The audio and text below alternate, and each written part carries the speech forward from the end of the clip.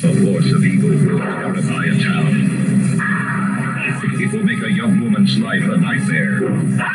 It will leave you weak with terror. The Evictors, also Island of Death. On a peaceful Spanish island, a terrifying nightmare turns your world upside down, and it becomes hard to distinguish evil from innocence. On the Island of Death. The Evictors and Island of Death, both Certificate X, at a cinema near you now. They know how to make you smile. You're already here, why don't you stay a while? Kick back, relax, you freaks. They're playing all the tricks and taking all of the treats. Grab a whiskey and hang on tight. Smoke that bong with all your might.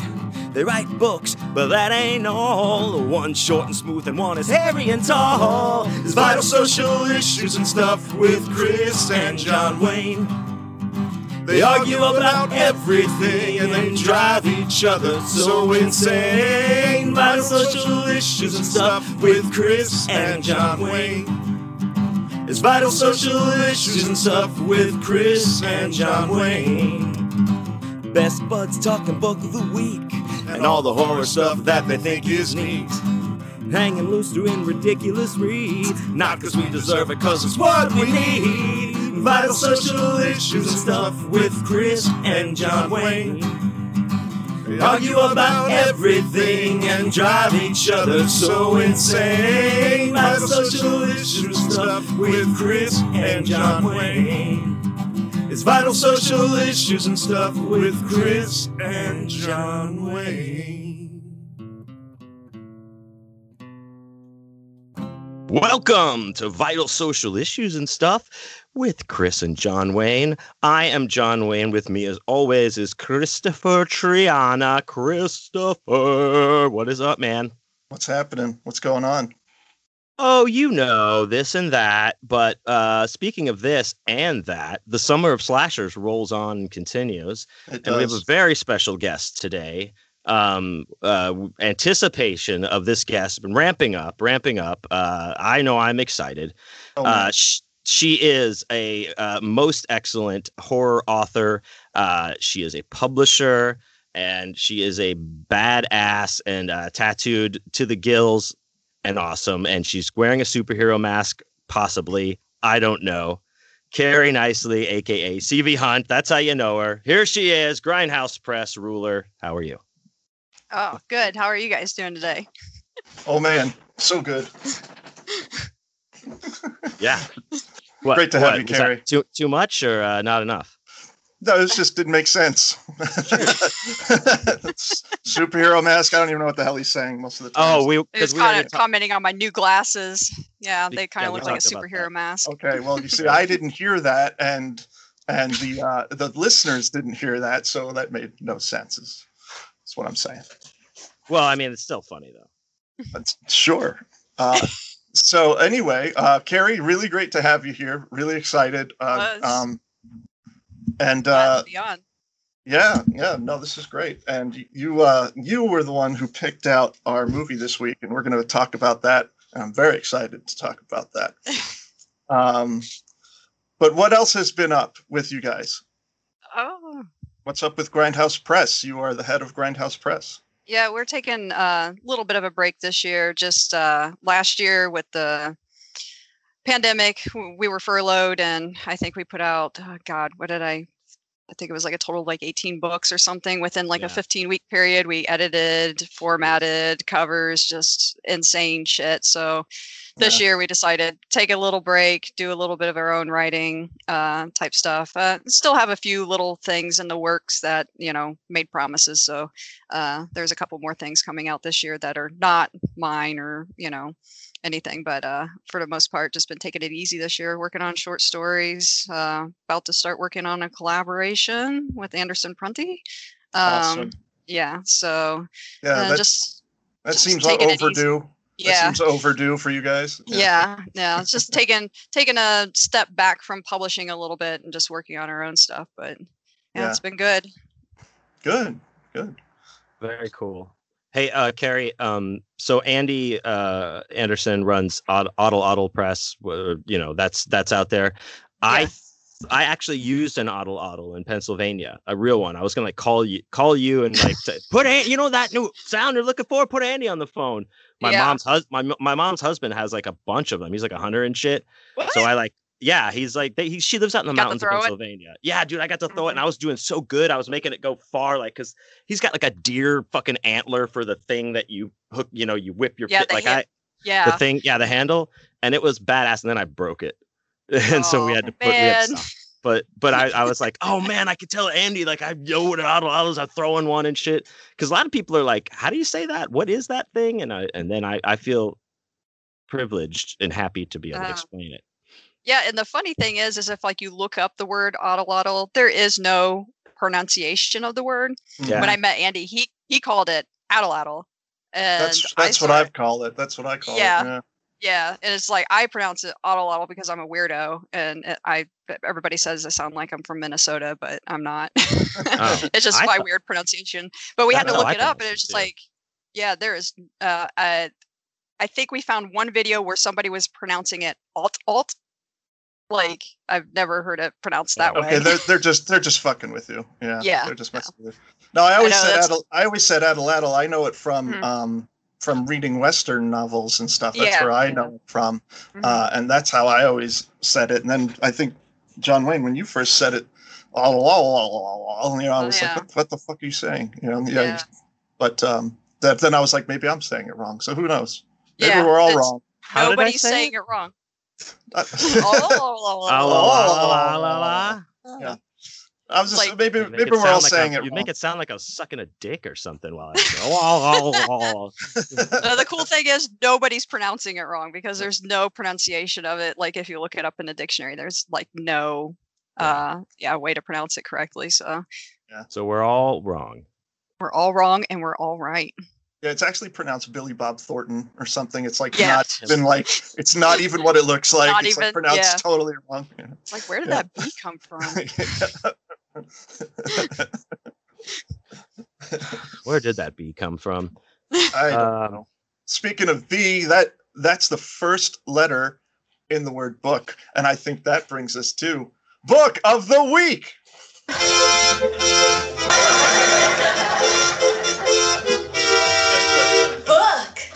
Book of the week. Book of the week. Carrie's loving this.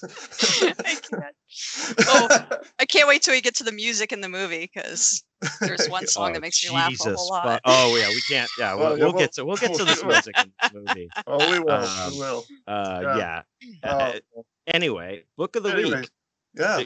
Take it away, Chris. Oh, thank you. Our book of the week this week is a little book that's coming out later in the year, but we wanted to talk about it because we have the author herself right here.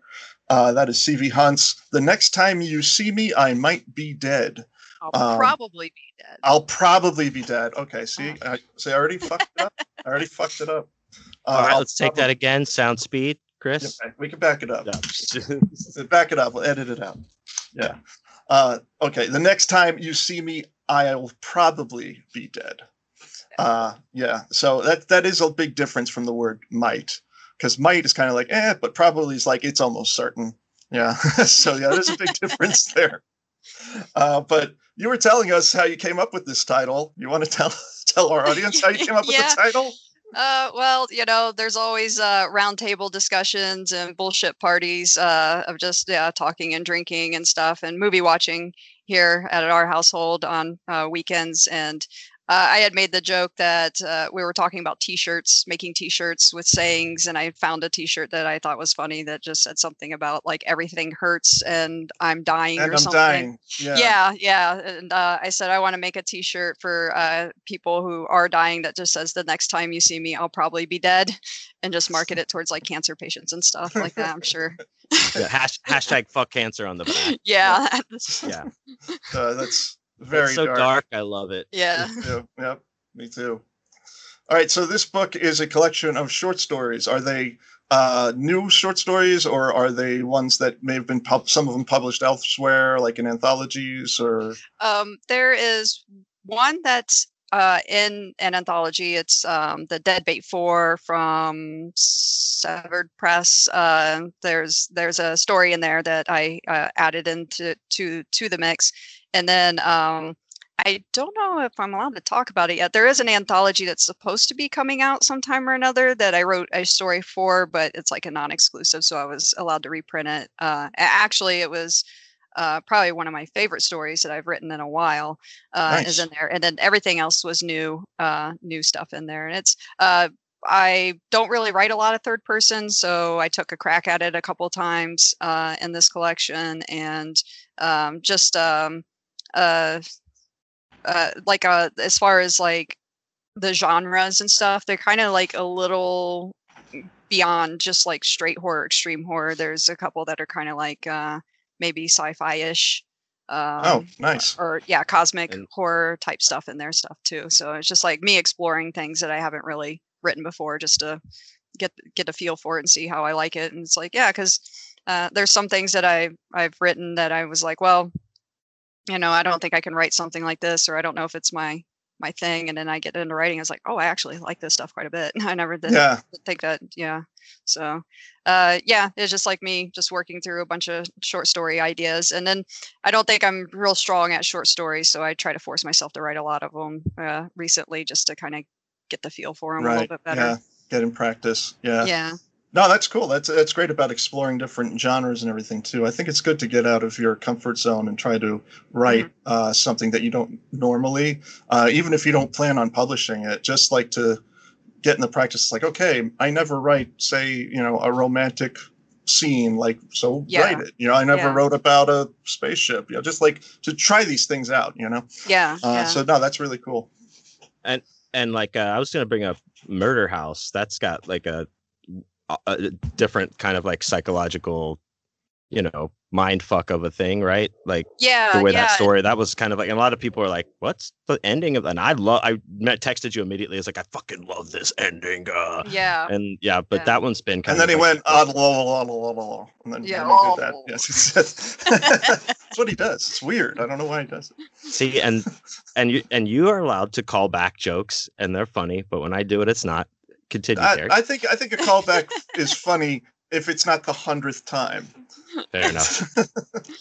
No, the Murder House one, it was just like when I got done writing that thing, I was just like, I don't even know what the fuck I wrote, because it's like, it's not extreme horror, and it kind of plays with that. Is it, is happening? Is it really happening? Yeah. Is it, in this person's head, what the fuck is happening here type thing? And I mean, that's why I chose to go with Autolotl on that one, because it was just like, I don't know how people would take that on Grindhouse, because it's just like, it's not like in your face horror type thing. Right. It's more of a psychological mindfuck type thing. And I was actually surprised myself with that one, because I thought it was something that I would get halfway through and just drop it, because, I'm aware of my limits on writing, because I have started writing something before thinking, oh, I'm going to do this, and then get into it and be like, I'm not that type of writer. I can't write this, Yeah. So. No, I recently wrote about 50,000 words on a project I was working on, and then just all of a sudden said, no. I was just, because I was doing a cosmic horror story, and I've done cosmic horror before, but in this particular one, I was writing it and I was liking it, but then it just dawned on me. I'm like, everything that is in this has been done. I'm just like, I can't keep going, because I'm not doing I can't come up with a way to make this different, this particular story. Yeah. It's just too, like, it's been done, So. Yeah, I've trashed 35,000 words on something that I do not do outlines. So I usually have a general idea when I go in, and then just let it go. And it's just like, this thing turned into science fiction, and I just hit a wall where I'm just like, I don't know science fiction. I don't read science fiction. So like, I just don't even know what I'm doing with this. And I'm just like, just put that in the trash can. It's like, I don't think that's never getting finished. Well, I mean, sometimes you can end up going back to something later. Like, like I may go back to this thing and change it and fix it up. But I was at this point where I was hitting the wall over and over. And every time I sat down, it was like, bam, bam, bam, wall. Trying to come up with something different for it, and I just had to eventually let it go. But I I do outline, but it's very, very light, like it'll be maybe like 2 pages. Like, this is the general idea. And most of it is like the characters. I do more character outlining than story outlining. That's what I do. Yeah. Yeah. Because then the characters are consistent. I'm just like, okay, this person, this is not just their age and what they look like, but this is like they're shy or they're kind of a wallflower, or whatever, like character traits. So that way the character stays consistent. That's what I do that too. I just make like a list of the characters. I come up with their names, their ages. Actually, by names, I usually go and search the year that they were supposedly born, common names, and then I just go through until I find one that I like. And then I usually do all their physical attributes too, even though it may not be mentioned, just so I have an idea, and just their characteristics. Maybe even so much as like their background. Where did they come from a divorced family? Did things like that? I just jot all that stuff down. But I do the same thing for characters, but I don't. Maybe a few lines about stuff, and it's usually just a tiny little notebook that I keep, and I just scroll it all down. But I don't do like a proper outline. Yeah, I outline, but it's only like once I decide I have an idea for the story, then I'm like, okay, this is going to be about like with Full Brutals, like I had this idea of just I want a young girl who thinks that she's pregnant and she thinks that her baby needs human flesh to survive. That was it. Yeah.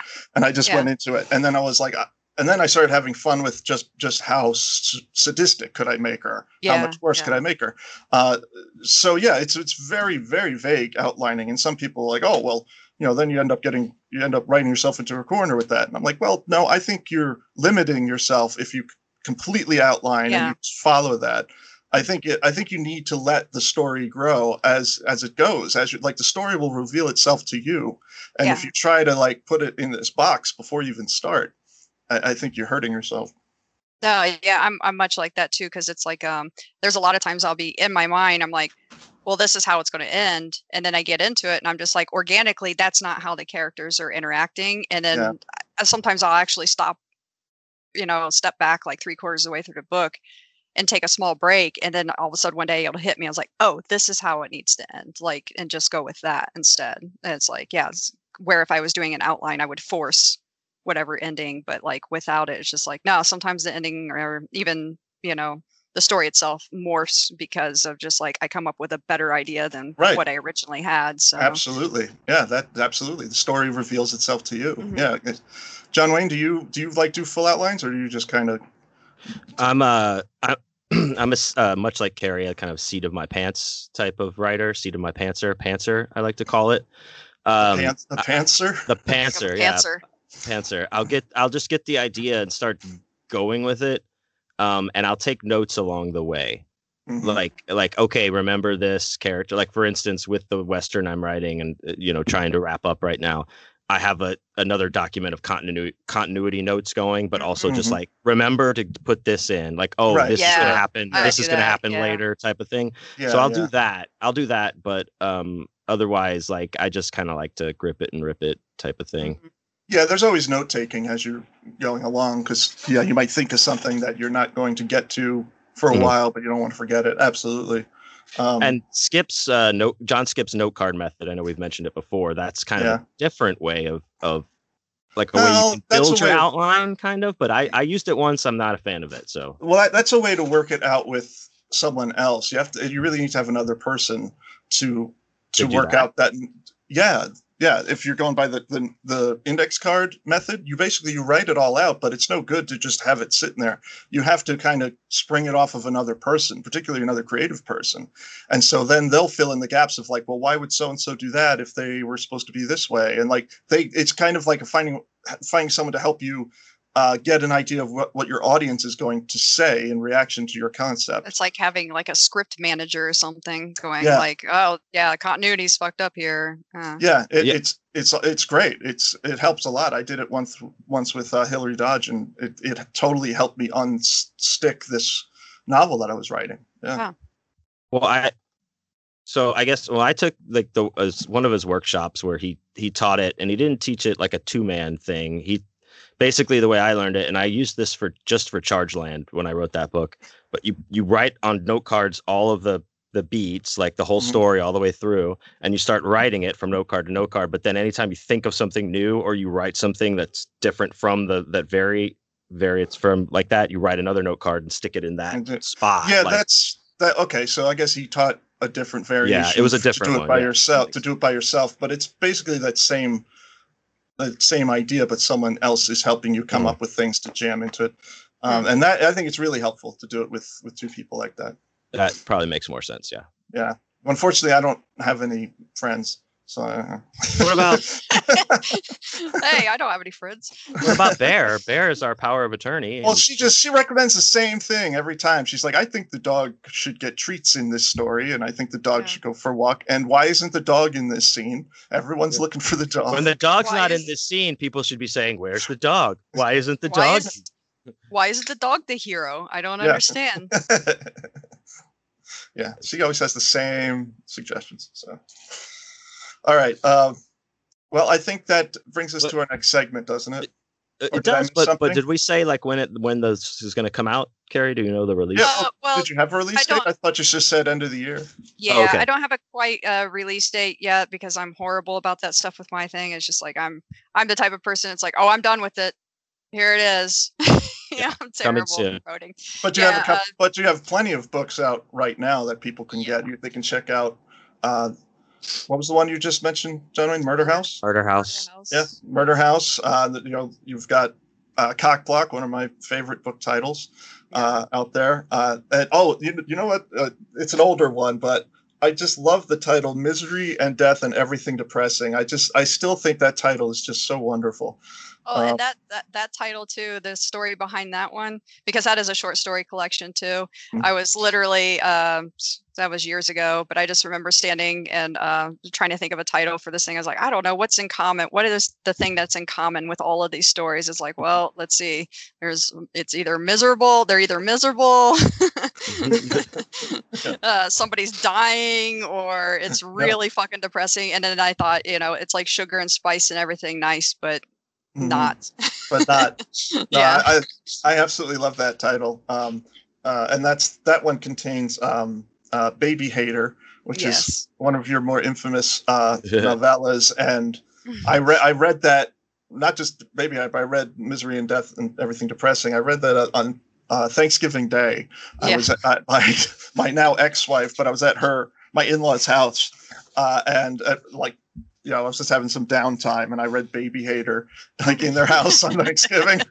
I was like, this is fucking great. That story is amazing. So yeah, everyone, you need to check out CV Hunt's books. We highly recommend them. And I think that brings us to Ridiculous Reads now. I'm eager for my Ridiculous Read. You're ready, dude. Here it comes. I'm eager. All right, bring it.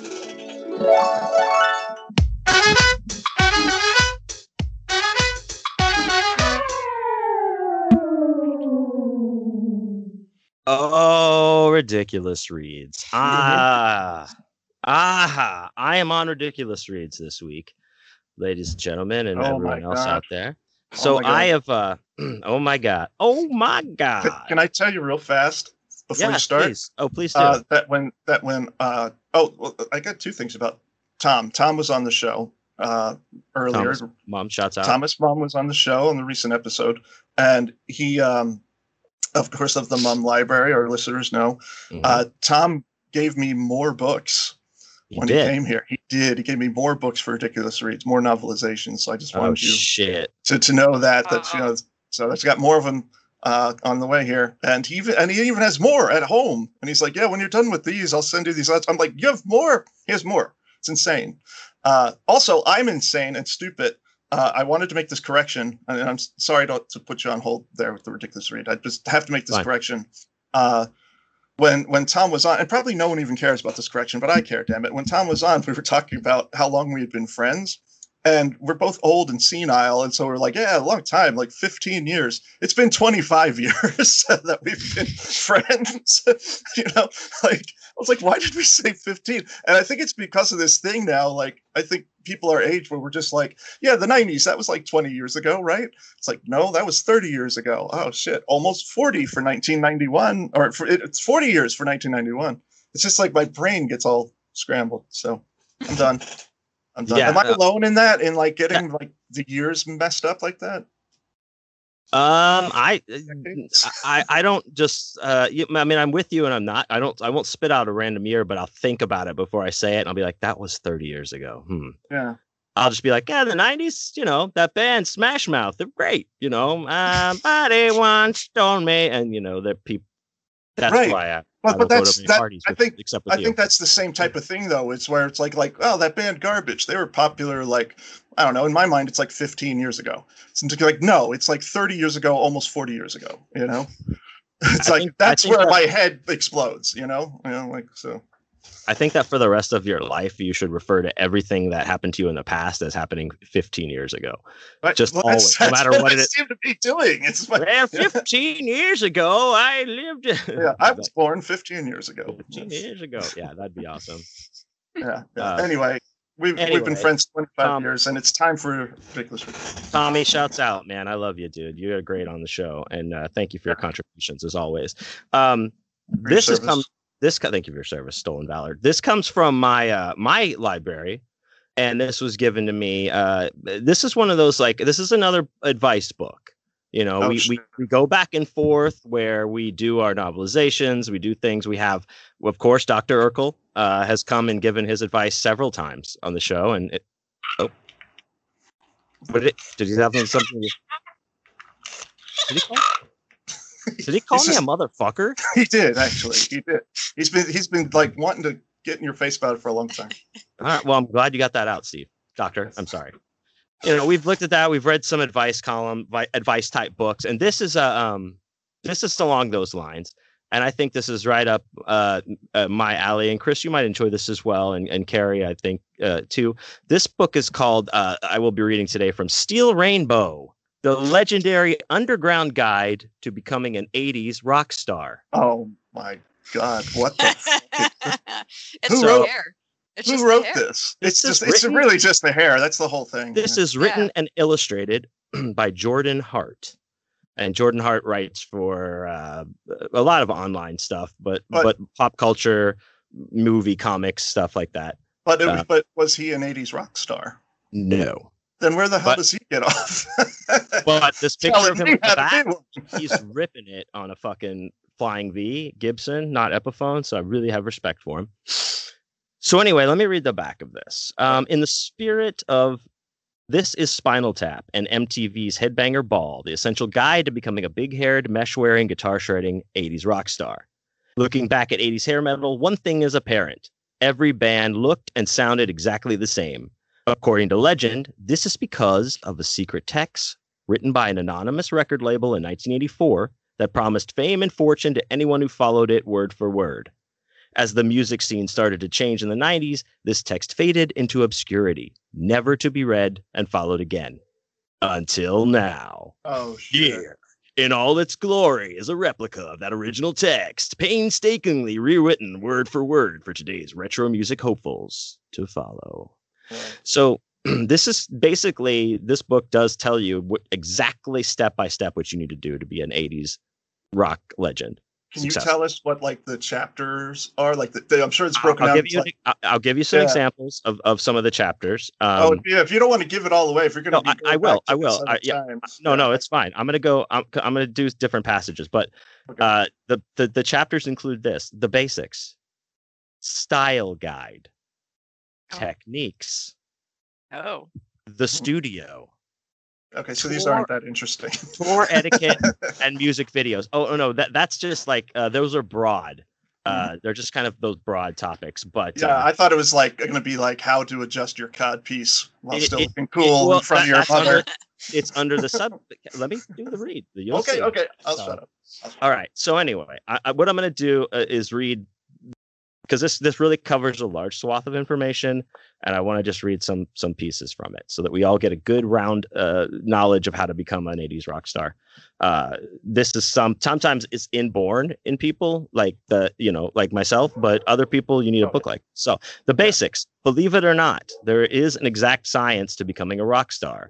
Simply being a great musician isn't enough to sell out arenas from Texas to Iceland anymore. In today's scene, how you dress, look, and act are much more important than how you play. Before you start writing music or performing in public, make sure you and your band learn the basic requirements of becoming international rock icons. Cerberus, shut up! My dog is here in ridiculous reads, just barking like crazy. So, like I said, so this is going to give us a lot of information that we need to know. So one of the first things I'm going to read here, this is that look gorgeous. Currently, if you want to make it in rock and roll, you need to be beautiful. Not naturally gorgeous? You're in luck. Wearing makeup is totally acceptable these days for rock musicians. A miracle solution to fixing genetic imperfections. Simply cake on foundation, eyeshadow, and blush to conceal your general unattractiveness. Warning, and this is very important. If you're fat, short, or unwilling to have a nose job, you'll have to play bass. Well,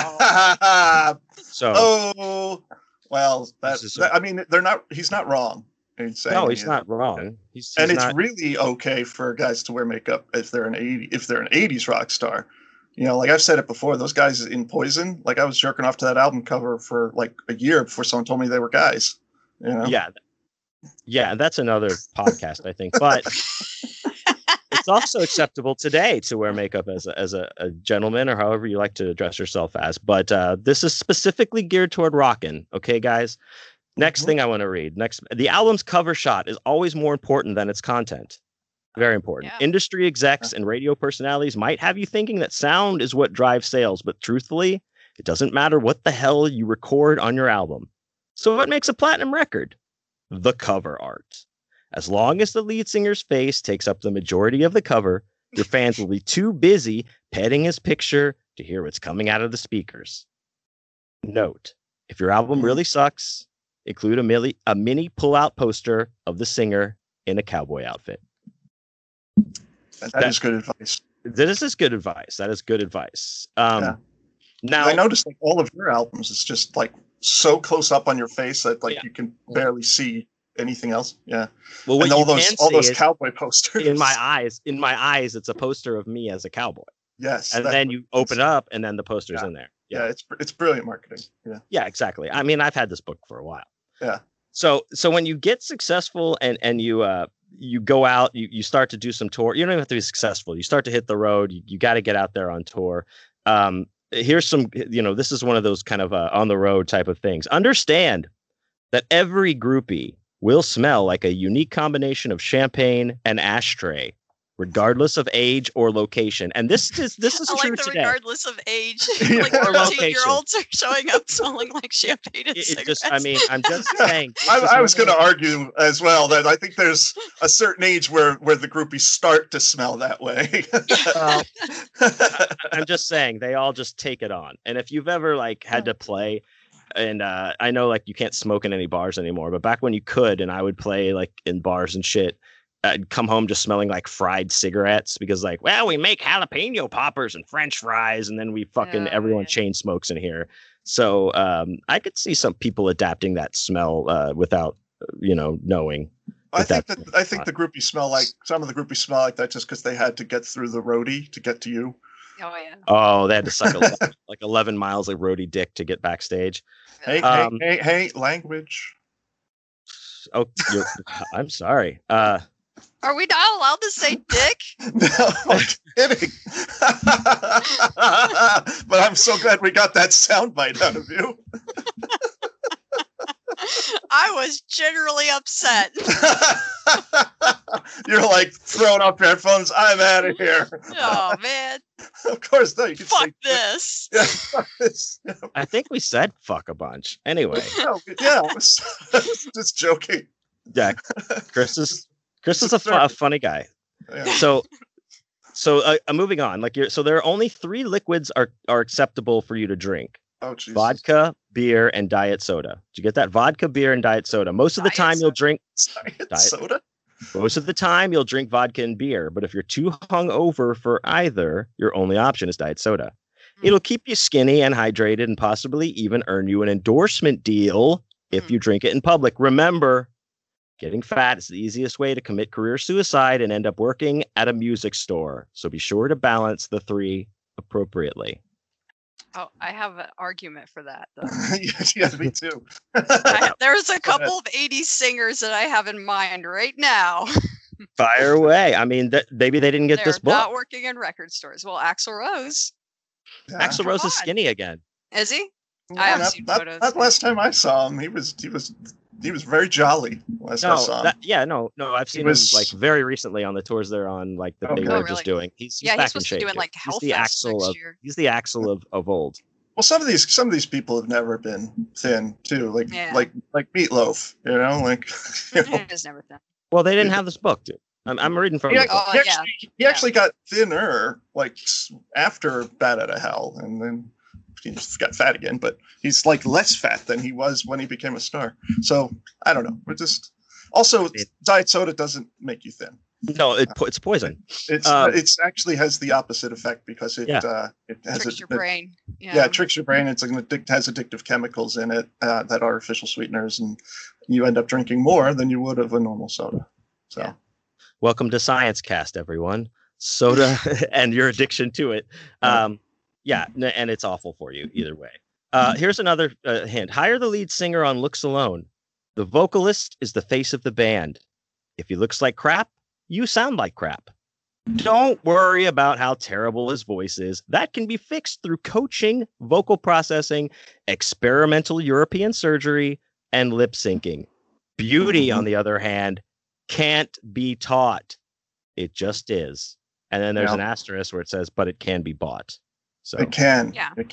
But you know, that is good advice, because I mean, like that's the true story of the band John Wayne is Dead, where they were like, we need a front man, and they saw you and they're like, he's so handsome and so beautiful, and you're like, I've never played an instrument before in my life, and they're like, you can learn, it doesn't matter, the important thing is you look that good.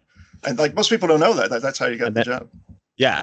Then you learn to play instruments and be talented much later. Really speaks to my narcissism, because like not only is the band named after me, but I was talking to myself in the mirror during that conversation. Yeah. Now here's one this is very near and dear to my heart, and I think it's very crucial. And I'm glad that all three of us, if you're not watching the YouTube video, you don't know, but we're all demonstrating this right now, all three of us. No sleeves. Goddamn right. If you must wear a t-shirt, savagely rip off its sleeves. Oh, savagely. Oh shit. I like the savagely. Yeah. Okay. I feel like a pansy. Mine's all store-bought sleeveless. Yeah. Mine's pre-made. That's all right. There's still no sleeves. It's fine. I'm okay with that. All right. We're learning from you. A couple more I just want to give to you. And some of these are really gems, and they don't have to be long. Like, wear a cape whenever possible. That's good advice. That's solid. That's sound advice no matter what line of work you're in. You don't have to be a rock. Just put a cape on and walk around. Just fucking A. I'm doing that on one day. See the guy in the cape? I got the glasses. I mean, come on. you do. Yeah. So you'll have like the Clark Kent and Superman all at the same time. Yeah. Okay. So one thing we do have to adjust and address are bass players. We did make a dig at them earlier. Everyone does. In the thing. But here's the thing. This is a section on bass. Bass. Stay out of the real band members' way. That's the number one. Oh my God. Number one for a bass. If you're playing bass. Next thing, bass players, don't give your opinions or suggestions. No one cares. Next thing for if you're a bass player in the band, don't speak unless spoken to. Oh man. And perhaps the most important thing when it comes to the bass player, always remain the fattest member of the band. You're there to make the other guys look good. And I think I'm going to end on that. I think so. This book is called Steel Rainbow. It's by Jordan Hart, and he illustrated it. And this is going to really, this has been, like you said, salvaged from the past. And we got a lot of great bands out of this advice. So maybe this will come back and we'll give some more advice, but probably not if you play bass. So no. And for those bands out there listening, if you're having trouble with your bass player, if he's a problem or she, there's a simple way to get rid of them, and that's just pay them for the pizza. Just give them the money and be like, all right, you're done. That's how I get bass players off my porch. I don't know about you. Boom! All right. Anyway, I thought you were gonna be like, just pay him for the sex and tell him to get the fuck out. That's it. Money's on the dresser. Money's on the dresser. Oh, you're still here. Oh, you're still yeah, here. Check out this lick. Get out. Before we get off of metal, I'm glad you brought up metal because I was thinking about our bonus episode where we talked about metal and horror, and there's a couple of movies I meant to mention that I think I forgot to mention, and I'm not going to go into detail on them here, but there are other examples. Terror on Tour, Rocktober Blood is another one. And the one that I really wanted to mention to you, John Wayne, is I wanted to make sure I mentioned Shock 'em Dead. And Carrie, if you haven't seen Shock 'em Dead, you need Shock 'em Dead in your life as well. Did you bring up Trick or Treat during that episode? Oh yeah, I made John Wayne watch that was it. the main. That was the main folk. Man, I've been watching that shit. My brothers were so into metal, and that and what is it? The Nightmare on Elm Street that has the Dokken in it. Like Dream Warriors. Yeah. We talked about all of that. We talked about those. We talked about Rock and Roll Nightmare, and we actually have John Michael Thor as our guest. Oh, really? Yes, cool. Yes, he's a friend of mine, and he was on the show, which was very cool. But the Shock 'em Dead, yeah, that's where I was going. Shock 'em Dead stars Tracy Lords, I see why you like that. Well, yeah, but she's kind of like not the main character in it. It's this guy who wants to be a rock star and becomes one, and he has to like drain people's blood to stay a rock star. And it's absolutely hilarious how bad it is. And do either of you remember the hair metal band Nitro? It sounds familiar. Freight train. Oh yeah. Okay. Yeah. The biggest hair you've ever seen, like Nitro. But anyway, Michael Battio was the guitarist for that band. Oh, cool. You know him? He's an Extreme, right? The guitar player that then went on to be an Extreme. No, maybe I don't know. But he's the demon in Shock 'em Dead, and he's like playing like the double. You know those guitars that are like two guitars? Yeah. Oh, is it is it like a woman's leg spread and he's like licking it, or is that my head? I don't know. I think that's just your dream. But anyway, yeah, he's like, but he does, but he does have like these demon chicks all around him, and it's like the cheesiest, funniest shit. Shock 'em Dead. You guys both need to check that out. Check that out. Yeah. Where's my notebook? I was supposed to have a notebook over here so I could write shit down. I'm horrible about this, remembering stuff. Oh yeah, me too. Like as I said earlier, I can't remember what year it is. Yeah, I'm like year 2000. That was like 5 years ago, right? No, it's all a blur. I think it's once we got rid of decades, it's all a blur. It's like 80s, 90s, and then the 2000s and so on. I'm sorry, he's not in Extreme. Okay, but he. Sure. I mean, I was like, but he is like he's one of those shredder guitar players that has a lot of solo stuff. So that's why I just got those confused. But yeah, he's like a badass fucking shredder guitar player. I didn't know he was in that movie. I'll have to check that out. I'm sure it's amazing. It's absolutely terrible and so entertaining the entire time. It's fucking hysterical. Terror on Tour is not so great. Rocktober Blood, not so great. My buddy Greg loves Rocktober Blood, and it has a great soundtrack, but I've never been able to make through Rocktober Blood. I find it so boring. It just feels like nothing happens in it. But it's got a cool title, and the poster is exceptional. I love the poster for Rocktober Blood. But anyway, I think we should get into our main show here. I don't know why I'm talking like Shatner all of a sudden. I think. Are you having a stroke? Let me call somebody. Yeah. So now I'm just going to do walk-in. No, I'm not going to keep doing these voices. Anyway, that's my job. Okay. So we're doing summer slashers all summer long, and as I said earlier, this particular movie that we're going to be discussing was chosen by the great CV Hunt, our friend Carrie, and I am so grateful to her for introducing me to this movie, because how I didn't know about this movie before, it blows my mind with the amount of trash that I have and that I love.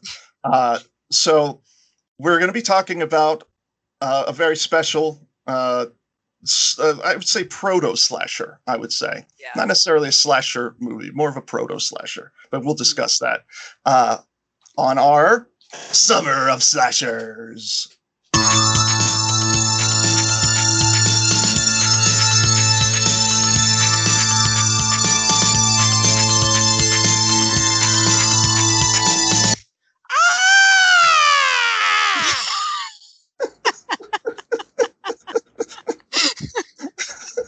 I added the scream like you said. It's better that way now, actually. Like, okay, it's like psychotic that way. he just screams. Yeah, I said to him before, because that's a piece of music that I made a long time ago for like a fake slasher trailer movie that I did many years ago, and so the music is longer than that clip, and so I told him, I was like, we just use a piece of that. But it ends so abruptly. I was like, maybe just add a scream or some like chainsaw sound effects or something. He's like, yeah, I'll do it. And for this, like the fourth show in a row now, where he's just like screams. Scream. No, I howled. You were howling before, yes. And you're like, I don't know if werewolves are slasher. So this time I decided. Yeah. It's better that way. How about it? Just the end of it, you just make some random noise. Got it. It could be a scream. It could be a belch. It's gonna start passing gas on the podcast. Well, that's really lowbrow, so I definitely will do that. Okay, so the movie that we're going to be talking about today is a film from 1976. It is an English-speaking Greek film by director Nico Mastorakis. I hope I'm saying that correctly. And this movie is called Island of Death. Now, it was also known as A Craving for Lust and Devils in Mykonos, because it takes place in the island of Mykonos. This was a video nasty during the whole video nasty scare in the UK, and is still one of the most banned films in the world. It wasn't released uncut until 2003. And some of you out there may be like, I know that movie, and it's sick, but it's not necessarily a slasher. And I was saying that I feel like it's more of it is a proto slasher. So I think it kind of falls into that realm a little bit. But anyway, let's get down to it and talk about Island of Death. Basically, in this movie, you have a couple who go on vacation in Greece, and they just engage in every sick and demented thing you can think of. And they go around killing and punishing people that they think are perverted. And the irony, of course, is they're very perverted. And that's basically it. That's the plot. So we'll start with our guest, as we always do. Carrie, how do you feel about Island of Death? So Island of Death, came to me talking about the video nasties. During the lockdown furlough thing, I decided I was going to go through and collect all 72 video nasties, which I have completed. I still have not watched every single one. I still have 16 more, but it's kind of like a. What's that? But you own them all. Yes, I do own them all on either DVD or Blu-ray. Actually, I have mine copyright here, and when I got it, I knew it was going to be something really special because I don't know if you guys can see. Wow. That's a much cooler cover than the one I have. Yes. This is from Arrow. I'm not sure when this was exactly released or anything, but I picked this up off of Amazon. It was a used DVD. The cover art is pretty good. Mine is also from Arrow. It's from the Blu-ray release. Blu-ray. The cover is fine, but it's not as cool as that. That's a cool cover. Yeah. This one. Enough. I have to take Bear's squeaky toy away. She's making too much noise. Aw. Sorry. But yeah, it was. We just started going through and watching them. How we've been watching them is I just literally have a stack of the things that we need to watch that we haven't seen already, and then I just do a random number generator, and whatever number down the list, I just pick that one and we watch it. That's that way, because there's a lot of cannibal movies and then video nasties. There's a lot of repetition on certain things. So when we got to this one, it was just like, we watched a lot of them, and like I said, not through all of them yet, but there's a lot of them. You watch them and you're like, I don't know why this is on the video nasty list. I don't know why this was banned. It doesn't make any sense. This one, I know why it was banned. Yes, you do. Yes. It's I personally, so far, it is it's a toss up between everything that I've watched of the Video Nasty so far. It's a toss up for number one. It's that one, and then I'm going to get this wrong. It's House at the Edge of the Park. Yes. Is my follow up, which has the guy who plays Krug from I Spit on Your Grave. Yeah. And, isn't that a home invasion story? Yeah, it's the guy from Last House on the Left. Yeah, there you go. Yeah. It's David Hess. David Hess. Yes. Yeah, he's in that one. And the other fellow, I can't remember his name, but he's in a couple other what is it, Cannibal Apocalypse or something. He comes from that movie. But yeah, this one, it's definitely. I think it hits every mark as to why a movie should have been banned. And it's so. And then some. Yeah, it's like, I don't want people to take this the wrong way, but it's like when things are just so wrongheaded. It's just, to me, kind of hilarious. It's like, it is so wrongheaded and offensive that it's just like, it's funny. It's like, how did this even make it to film? Right. Yeah. I mean, obviously it was 70, would you say 76?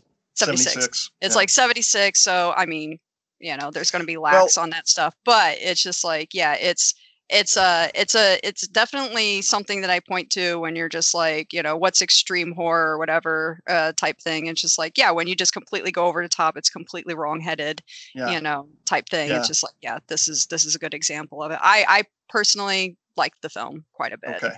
Yeah. And we'll talk more about all of that too. All right. So you like it, John Wayne? How do you feel about Island of Death? It was cool. I liked it all right. I liked it for what it was. I didn't dislike it.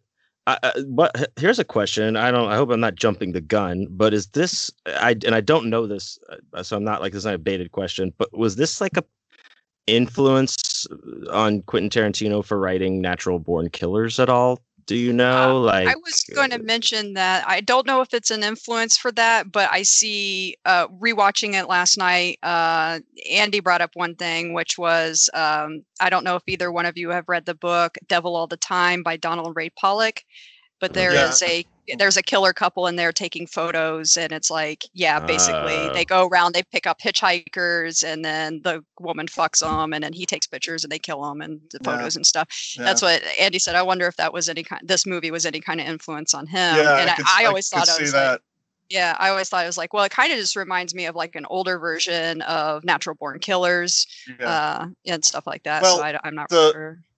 Well, the movie that Tarantino actually credits as his influence for both Natural Born Killers and True Romance is a movie called Badlands from 1973 with Martin Sheen and who else was there? Was it Sissy Spacek? Yeah, Sissy Spacek. And it was basically based off of the Charles what's his name? Charles Whitweather. No, not Charles Bronson. No, the killer, the street killer. Charles Whitweather, I think was his name, who, this was in the 1940s where he was just like, he and his young girlfriend kind of ran off and they were basically just like that. Yeah. Okay. I remember the story that you're talking about. Yeah. Starkweather. Now it's going to drive me crazy.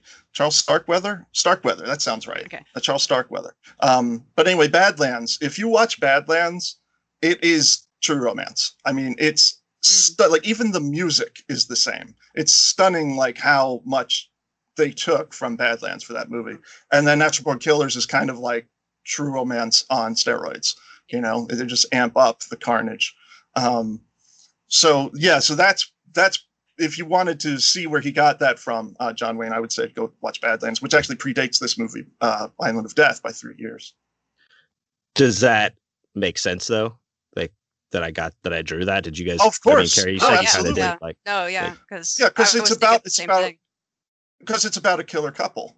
It's about a young couple that's just going around and just on a killing spree. So yeah, it absolutely does. And I'm looking it up right now. Charles Starkweather and his girlfriend Carly Ann Fugat in 1958 is when they went on their rampage. That's a cool true crime story. If you haven't heard of Starkweather, he and his girlfriend are the ones that inspired all of this shit. I mean, them and Bonnie and Clyde, I guess, but Bonnie and Clyde were more focused on actual like financial gain, where these two were just like killing is for just murdering. Yeah, just murdering. Yeah. And he was like this very James Dean type guy, like, it was the 50s. He had like the leather jacket and then like, the hair and everything. He was like evil Fonzie, So you guys seem not so interested in I that. love Fonzie. You're just like, you said evil Fonzie is Fonzie. Yeah. Well, okay. I think Evil Fonzie is the killer in our favorite movie, Slumber Party Massacre 2. Is the evil Fonzie. Yeah. You know the movie? Yes. Yes, I do. I actually recommended that somebody to watch it. It's like, you don't have to watch 1, just watch 2, because 2 is, it's there's very little times when the sequel is better than the first one. Yeah, I have to agree with you. I like the first one a lot. I do, but it's very generic slasher.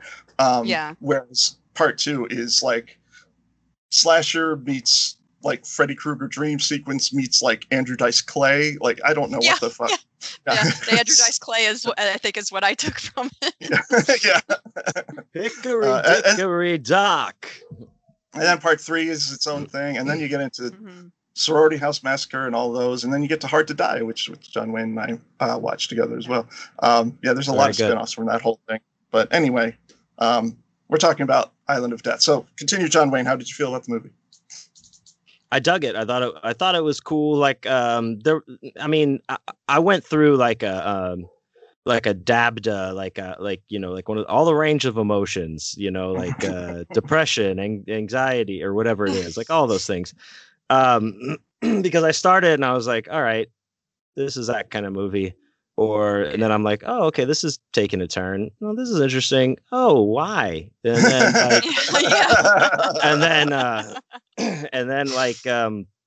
I ended it with, when it ended, I was like, I see the value in this film, and I get exactly what it's trying to say.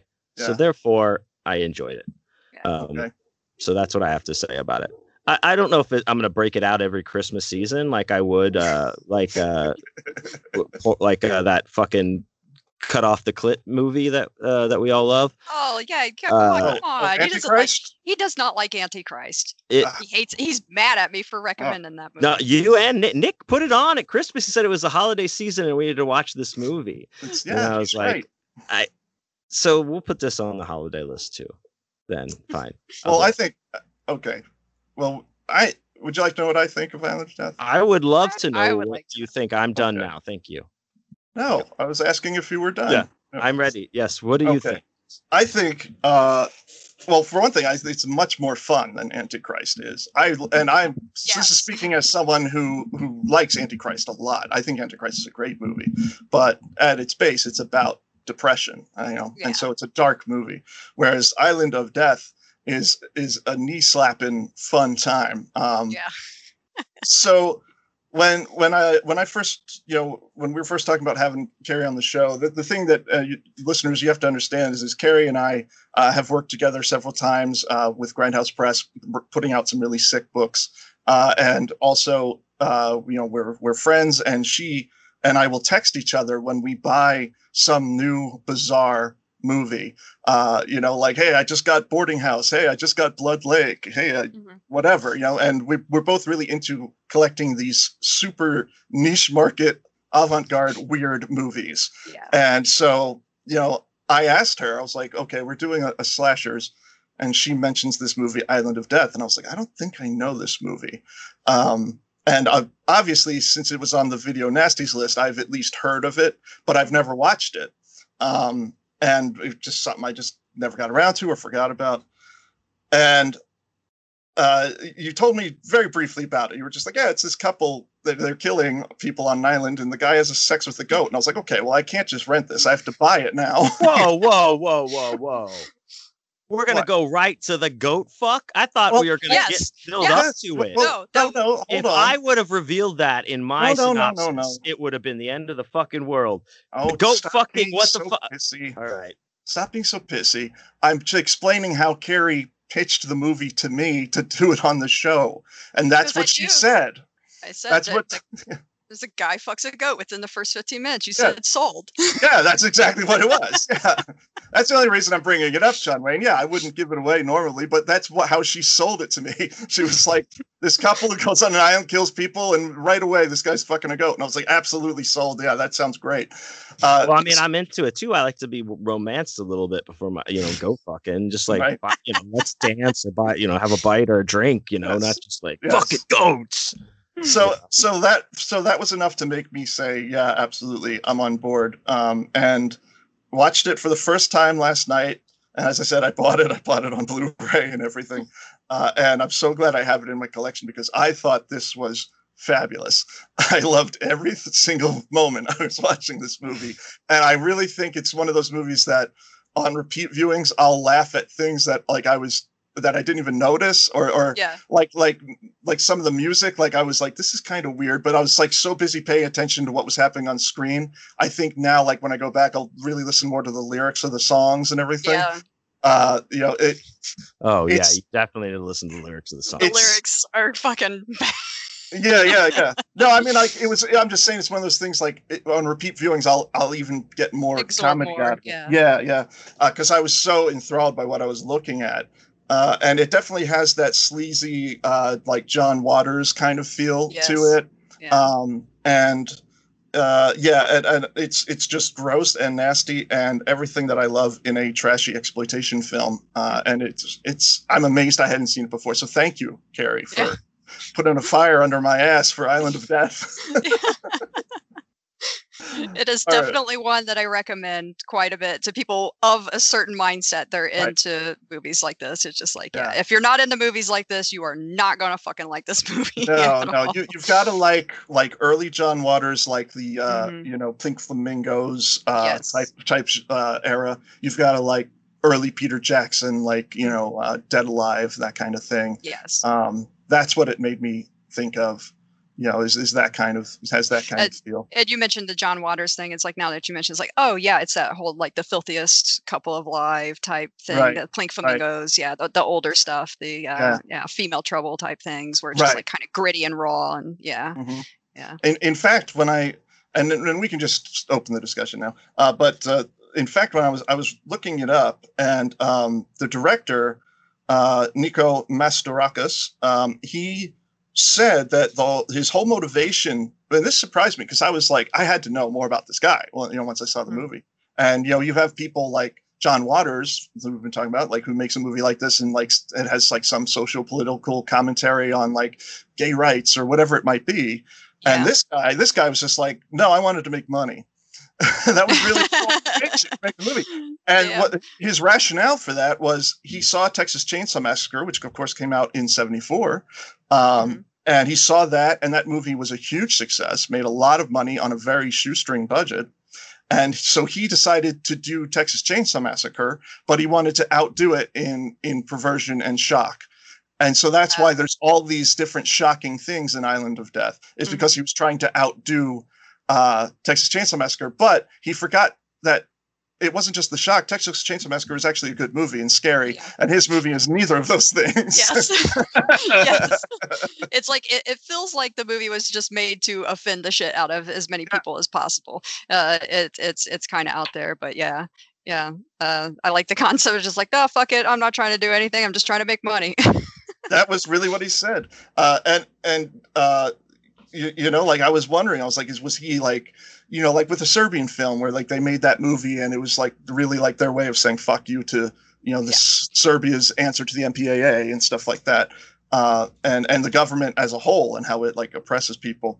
But no, that he wasn't trying to get back with Greek government of the 70s. I don't know anything about Greece in the 70s, so I thought maybe there was some story behind that. But no, he was just like, no, it's shock for shock value, and I was trying to make money.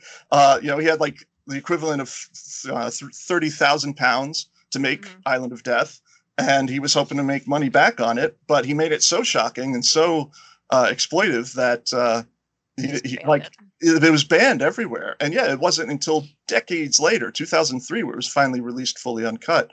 Those other titles that I mentioned, like A Craving for Blood or whatever the fuck, those other titles were the titles of different cuts of it that were heavily edited. Yeah. Yeah. A craving for lust. That's what it was. A craving for lust. So,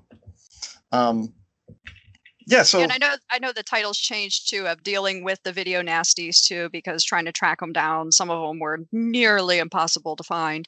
right. There was a lot of title changes when they were banned in the UK. They would retitle them before marketing them in the US. Right. Yes. So exactly. there's a lot of weird, you'll get things and you'll just be like, well, that's not the title that I found it under. And then sometimes they'll have like 3 or 4 different titles because of the cuts and different countries and things like that. Yeah, absolutely. And sometimes they're maybe not necessarily on the Video Nasties list, but sometimes they'll be movies where they're trying to piggyback on the popularity of something else, and it's like, we'll just call it Zombie 3 when it's not really related, or like the one that we were talking about with Scott Cole, Patrick Still Lives. Really isn't a sequel to Patrick, had no real ties to it, no the same actors, but just was trying to piggyback on the popularity. So it's an unofficial sequel where they couldn't really do anything about it because it's a different country, and it was just like, fuck you, we'll do what we want. and several of the slashers we've talked about already, Chris, had alternative titles as well. So yeah, lest we forget, Fall Break. Fall Break. Yes. We're going on a fall break. I was singing that song today, this morning. I was like, break into your heart, fall into my arms, and then I'll break into your heart, dude. I want to break into your heart, man. I mean, that one is probably the funniest title switch because they took it to advertisers and they were like, that's fucking terrible. You're not calling it Fall Break. We're calling it the fucking Mutilator. We're calling it the Mutilator, you know? And thank God they did. But yeah, it's funny, like you were saying, Carrie, with all the different names, is sometimes I'll be talking to other horror fans about these kind of movies, and particularly if I'm talking to someone who's, you know, not from America, and they'll be telling me about a movie, and they'll say some title like you know, like say Pranks or something. They'll be talking about Pranks, and I'm like, I never saw that. And then I realize, I'm like, oh, that's The Dorm That Dripped Blood, you know. I'm like, oh yeah, it's like I know it by the American title, you know. So yeah, that happens a lot for sure. So yeah, let's get into the story of the plot of Island of Death. So it's a 70s movie, so it's got that sweet 70s style, you know, just like me, babe, you know. It's just like everyone in this has like the great 70s hair, including, you know, they got the black guy with that amazing huge afro. Yes. It's got a huge afro. Yeah, it's fucking sweet, you know. Credits start off, and for all of the funny music we get in this movie, there's no music for the credits. It's just dead silence. And I was wondering what that sound was. They're like click, click, click, click, click. And then I thought maybe it was a knife stabbing, but then later you realize it's the photos, because the guy's always taking pictures of all his kills. And so our main characters are Christopher and Celia, and they're pretty much it. Everyone else is just around to get killed by them. Pretty much. We didn't get music in the credits, but we do get music directly after, and that's one of our first awful songs. I noted, I was like, what is this? Like some like love duet? Is this supposed to be them singing about themselves? Like, what's happening? This is like the GoBots Island in the Stream or something. Like, I mean, I definitely wrote that down, like noted. I was like, what is this? And then the music just really didn't let me down from there. So yeah. It's very upbeat. All the music is very upbeat. It is. Yeah, it's interesting, but yeah, it's some weird love duet that's almost, I don't know. All the music in this confuses me and makes is it meta? Was this written for the movie? What's happening here? No, it was written for the movie. There's one that's definitely written for the movie. Yeah, which we got to talk about the lyrics on that one. Yeah. Oh, okay, yeah, of course. Yeah, no, it's definitely about the movie because the Nico Mastorakis. Like he did everything on this. He wrote it, he produced it, he directed it, and he did music for it too. So yeah, it's wow. Yeah. So all these songs were made for Island of Death. Yeah. Well, I like to imagine that it's those two characters singing it to each other then in the opening. Well, you remember, like you notice, like a lot of the times when the songs begin, there is someone on screen who's like playing a guitar or singing it, but it's like you're hearing a full band, but like, you know, there'll be like the guy in the street with the guitar, like singing the song. Yeah. But you're hearing drums and stuff that's totally not on camera at all. So yeah, they kind of, but I know the one song is a duet, or maybe more than one song is a duet, and they're like kind of singing back and forth. you guys, yeah, we could talk about that. If you want to talk about the song, go for it. Oh no, that was the first, definitely. I don't know if you have anything more to say about Carrie. That's the first one that I was like, this is going to have some interesting music, I bet. Yeah. It's so bizarre sounding. Like, I don't know. One that's later that the lyrics, it's later on in the movie. I guess I'll wait until we get to that part. The lyrics for it, the first time that I heard it, I laughed so fucking hard for like 5 minutes. I may have been a little stoned while watching it, but it laughed so hard when watching it that it was like when it came around this time, I anticipated it and was just like giggling before they even got to the lyrics. I don't know. We could wait until we get to that part, but yeah, so good. Just there's a very upbeat song at one certain point, and yeah, it's kind of, I don't know, but there's a point where some guy just breaks in screaming, grab the sword, kill them all, grab the sword, kill them all. And I don't know why that sent me into, because it's such a juxtaposition to the song. Yes. That it just made me laugh so fucking hard. For some reason, I could picture you screaming, get the sword at Andy, like in the apartment. Yeah. And that means something like, fucking, kill them all. Like, it's like his Manchurian Candidate fucking trigger word. He like goes and like, anyway. It's just so upbeat, and then the guy just screaming like these metal lyrics or something over top of it. It just, I don't know. It was hilarious. He sounds distressed, actually. Like, he's like fucking in trouble and shit. So Christopher and Delia, or Celia, I'm sorry, Christopher and Celia, we get the feeling that they're newlyweds, they're boyfriend, girlfriend, whatever, and we immediately know something's wrong with them because one of the first things they do in the movie is they decide to bang in a phone booth, and Christopher calls his mother while he's banging Celia, and he's like, "Hey mom, listen to this." And it's absolutely hilarious because it's like, first of all, that's beyond fucked up to do that, but why doesn't she hang up on him? Like she's just like, I know you're not really doing it. Yeah. Oh, but that's what I wrote down. Like, go ahead, Scary. Sorry. Oh, I was gonna say that scene too is like going back on the rewatch. I'm like, that is completely inconsistent with the very, very ending, and he says something to her about their relationship. We'll get to that later.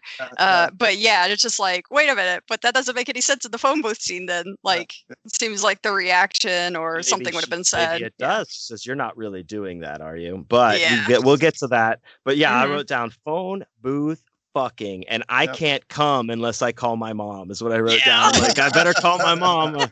We're gonna fucking do this.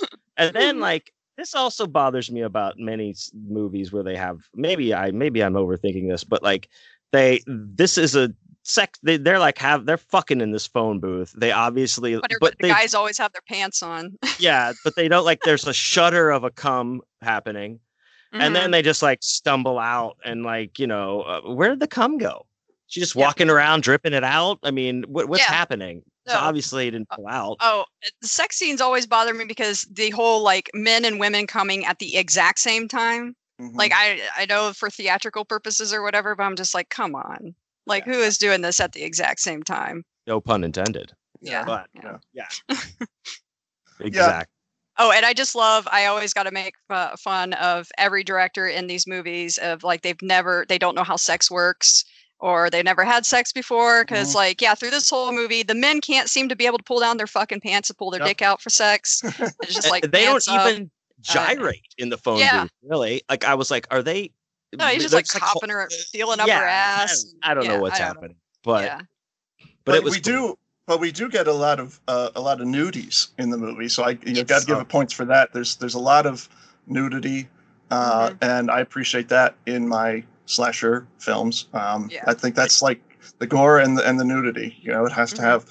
So it has a lot of that. But again, to like I said earlier, proto slasher is how I would rank this. For those of our listening who may not be familiar with this movie, it's not necessarily a slasher the way Madman or Nightmare on Elm Street or something is, because it is this couple just doing weird, crazy shit throughout, and sometimes they're killing, and sometimes they're just doing sick, demented shit.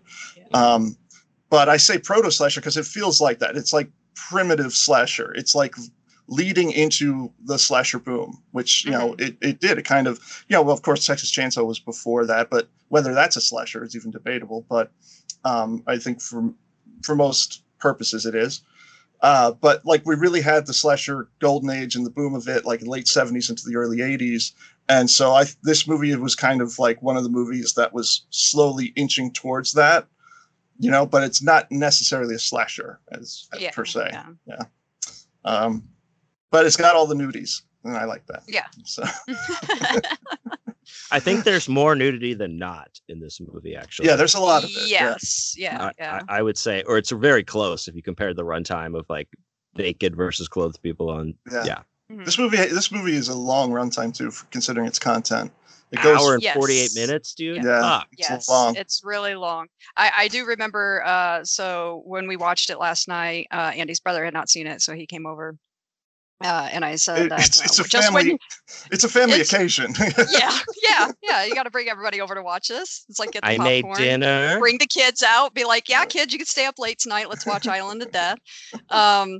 So yeah, I remember saying it's long, and when you think it's going to end, it keeps going. Yes, it does. Because it definitely feels like there's several endings at the end of this movie. It does. The movie doesn't have much of a narrative. Like, you know, like it goes in one direction, and like you said, you feel like it's going to end, and then it just goes off into some other story altogether.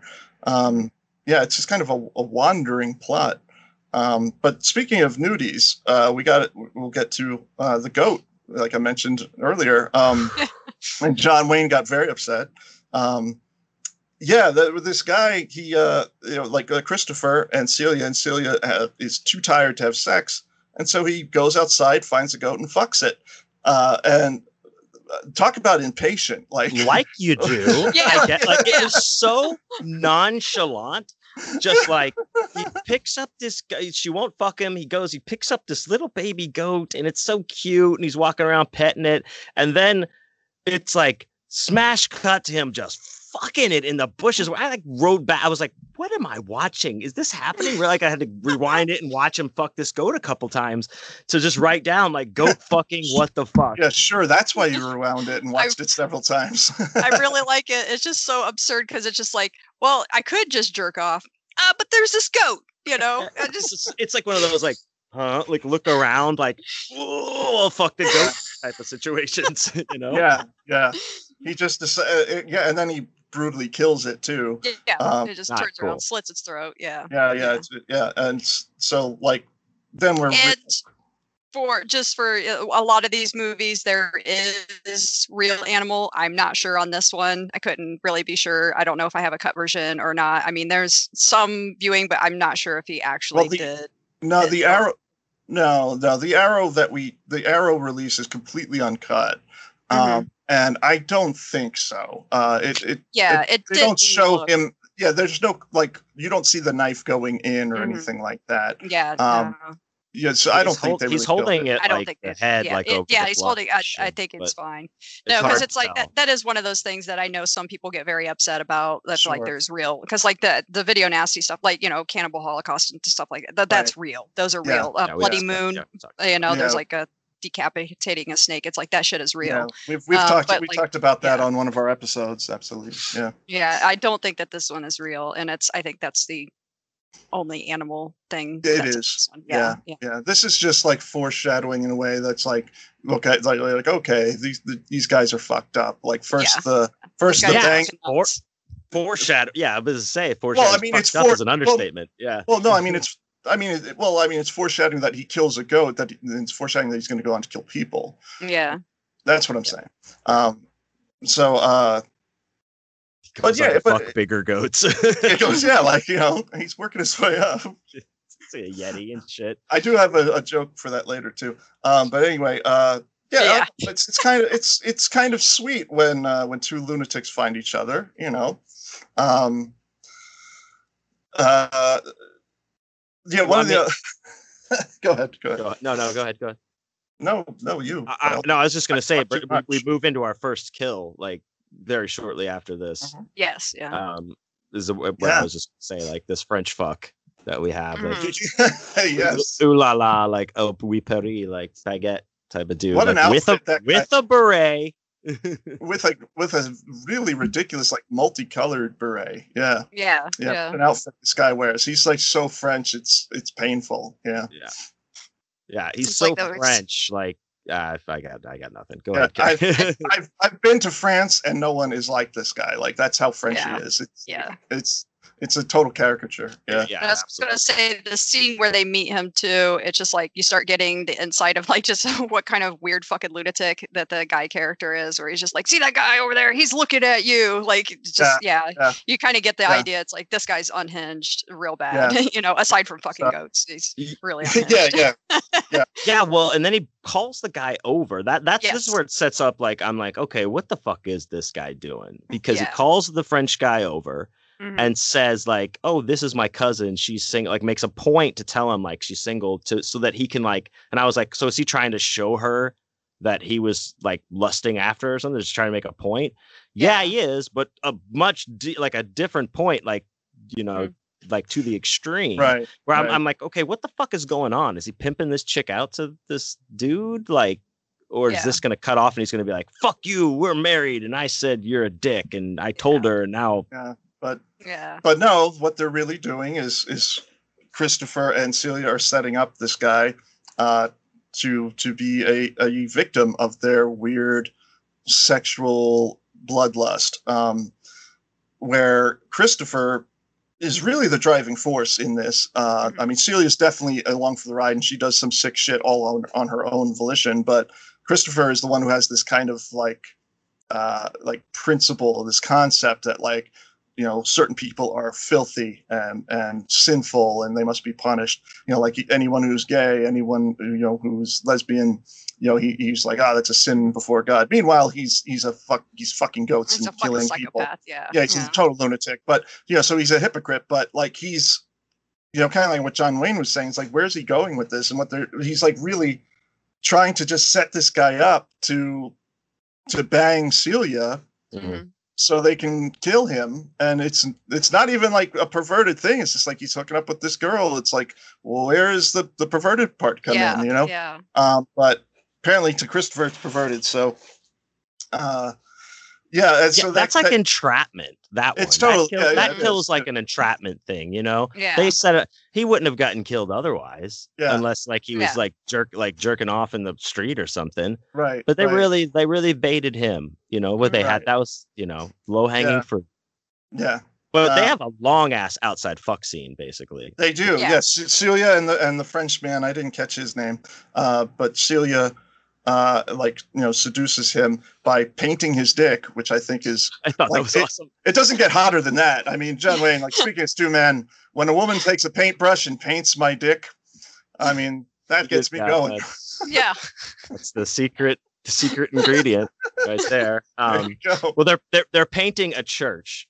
Like just for context, but then they're not just dick painting. They're just like flirty with the paintbrushes, and she just straight like paints like hits his like ball dick and like up like an upstroke on his dick, and you're like, they're clothed.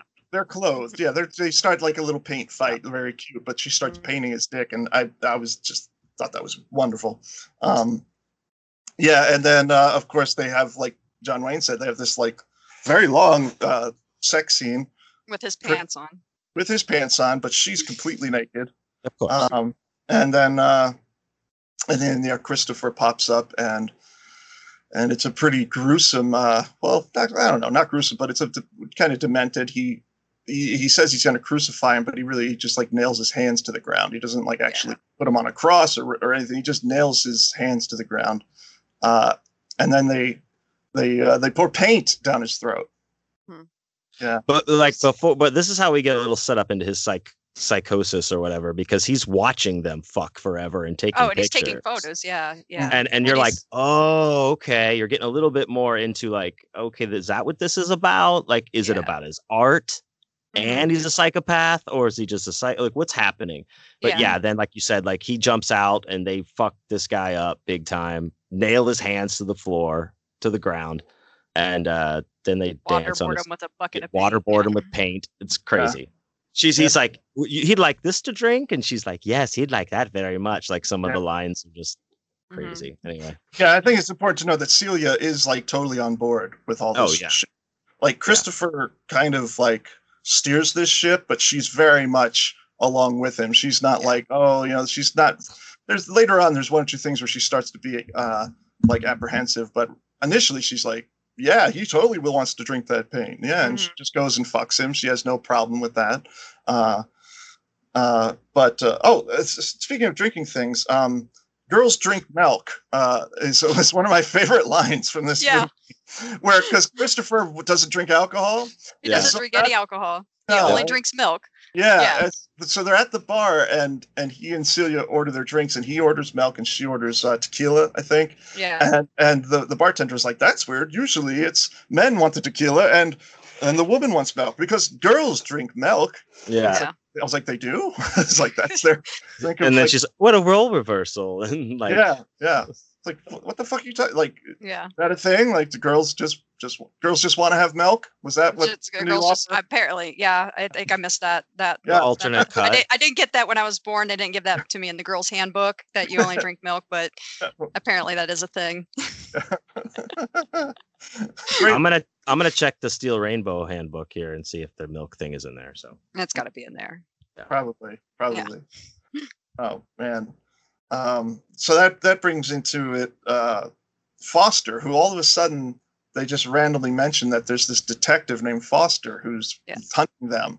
And he thinks we're killers. It's like, well, you are killers. Yeah. So this guy, I guess, has been looking for them. But they just randomly mention him. Like he wasn't mentioned in any proceeding or anything. And you don't see any like real scenes of him except when he arrives on the island. And he's got, as I mentioned, you know, he's a black man. He has an amazing afro. Mm-hmm. And almost as soon as he shows up in the movie, it's over for him. Yeah, it's like they literally just introduce him and you think, oh, well, this is just going to turn into like a weird crime thing where he's chasing them. And it's just like, no, he's only here to be killed. Yeah, it is. He's in one of the glorious kills, which actually reminded me a lot of Andy Sidaris movies, which I mentioned to you, Carrie, with Hard Ticket to Hawaii and stuff like that. Yeah. Like this particular Ticket to Hawaii. By the way, John Wayne, that soundtrack just came out on vinyl.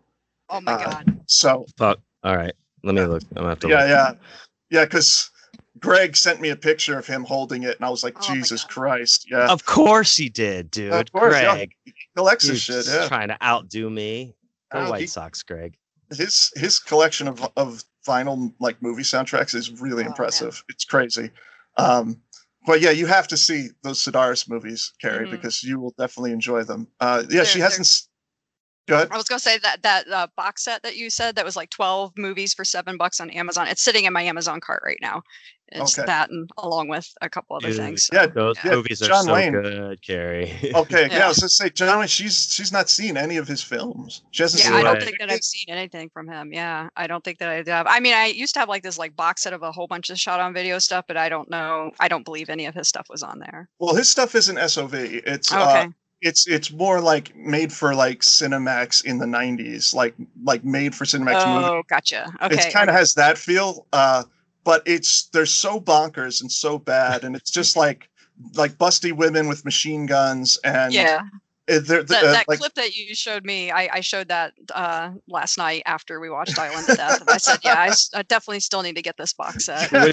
Which clip did you show? The one where they have to think in the hot tub? No, that's a good one too. Oh, and I found the Frisbee one, and I showed that one too. And I was like, I definitely got to get. Yes. No, I sent her the clip from Hard Ticket where the guy is skateboarding upside down, and he's got the blow-up doll, God, Jesus Christ! And they shoot at him with a bazooka. I like that he shoots the tire of the car. And the guy's like, "Oh, I'm shot." He shot through the fucking heart. And the guy. And he's like, "I'm all right. I'm all right. I can keep going." It's just like, what? Yeah. You gotta. Yeah. If you think that's good, wait till you see the context of that scene. And they spend a whole missile blowing up the blow-up doll. Yeah, I like that they not only shoot the guy, they got to shoot the blow-up doll too. Yeah, they had to send a message. Send a message, dude. A rocket launcher to kill the blow-up doll. Yeah, that's really the creme of the creme of his films, Hard Ticket to Hawaii. But a lot of the other ones are great too. Like I love Malibu Express. I love that. That one's awesome too. It's so good. Yeah, that's the one where like the girl like they're like, we need a distraction because this bad guy's chasing them. And the girl's like, I'll handle it. And she like runs out and she's like, hey, look at these. And she just opens her shirt, shows her boobs. And the guy with the gun just stops and goes, yeah. And then they just fucking shoot him. It's amazing. The frisbee scene, we were laughing because they were throwing a frisbee and the girl walks off and the guy's like, hey, you got a nice ass. that frisbee thing is, oh God, that movie is just, oh my God. We'll have to have a future episode where the three of us discuss. That would be a great episode, Carrie. You'll come back on and tell us what you think of Hard Ticket to Hawaii. Yeah, we'll do it. It'll change the way that you think about hot tubs and think in hot tubs. Oh man.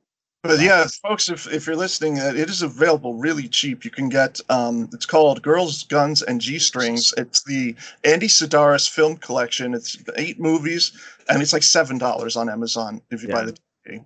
It's really worth owning if you love trash cinema.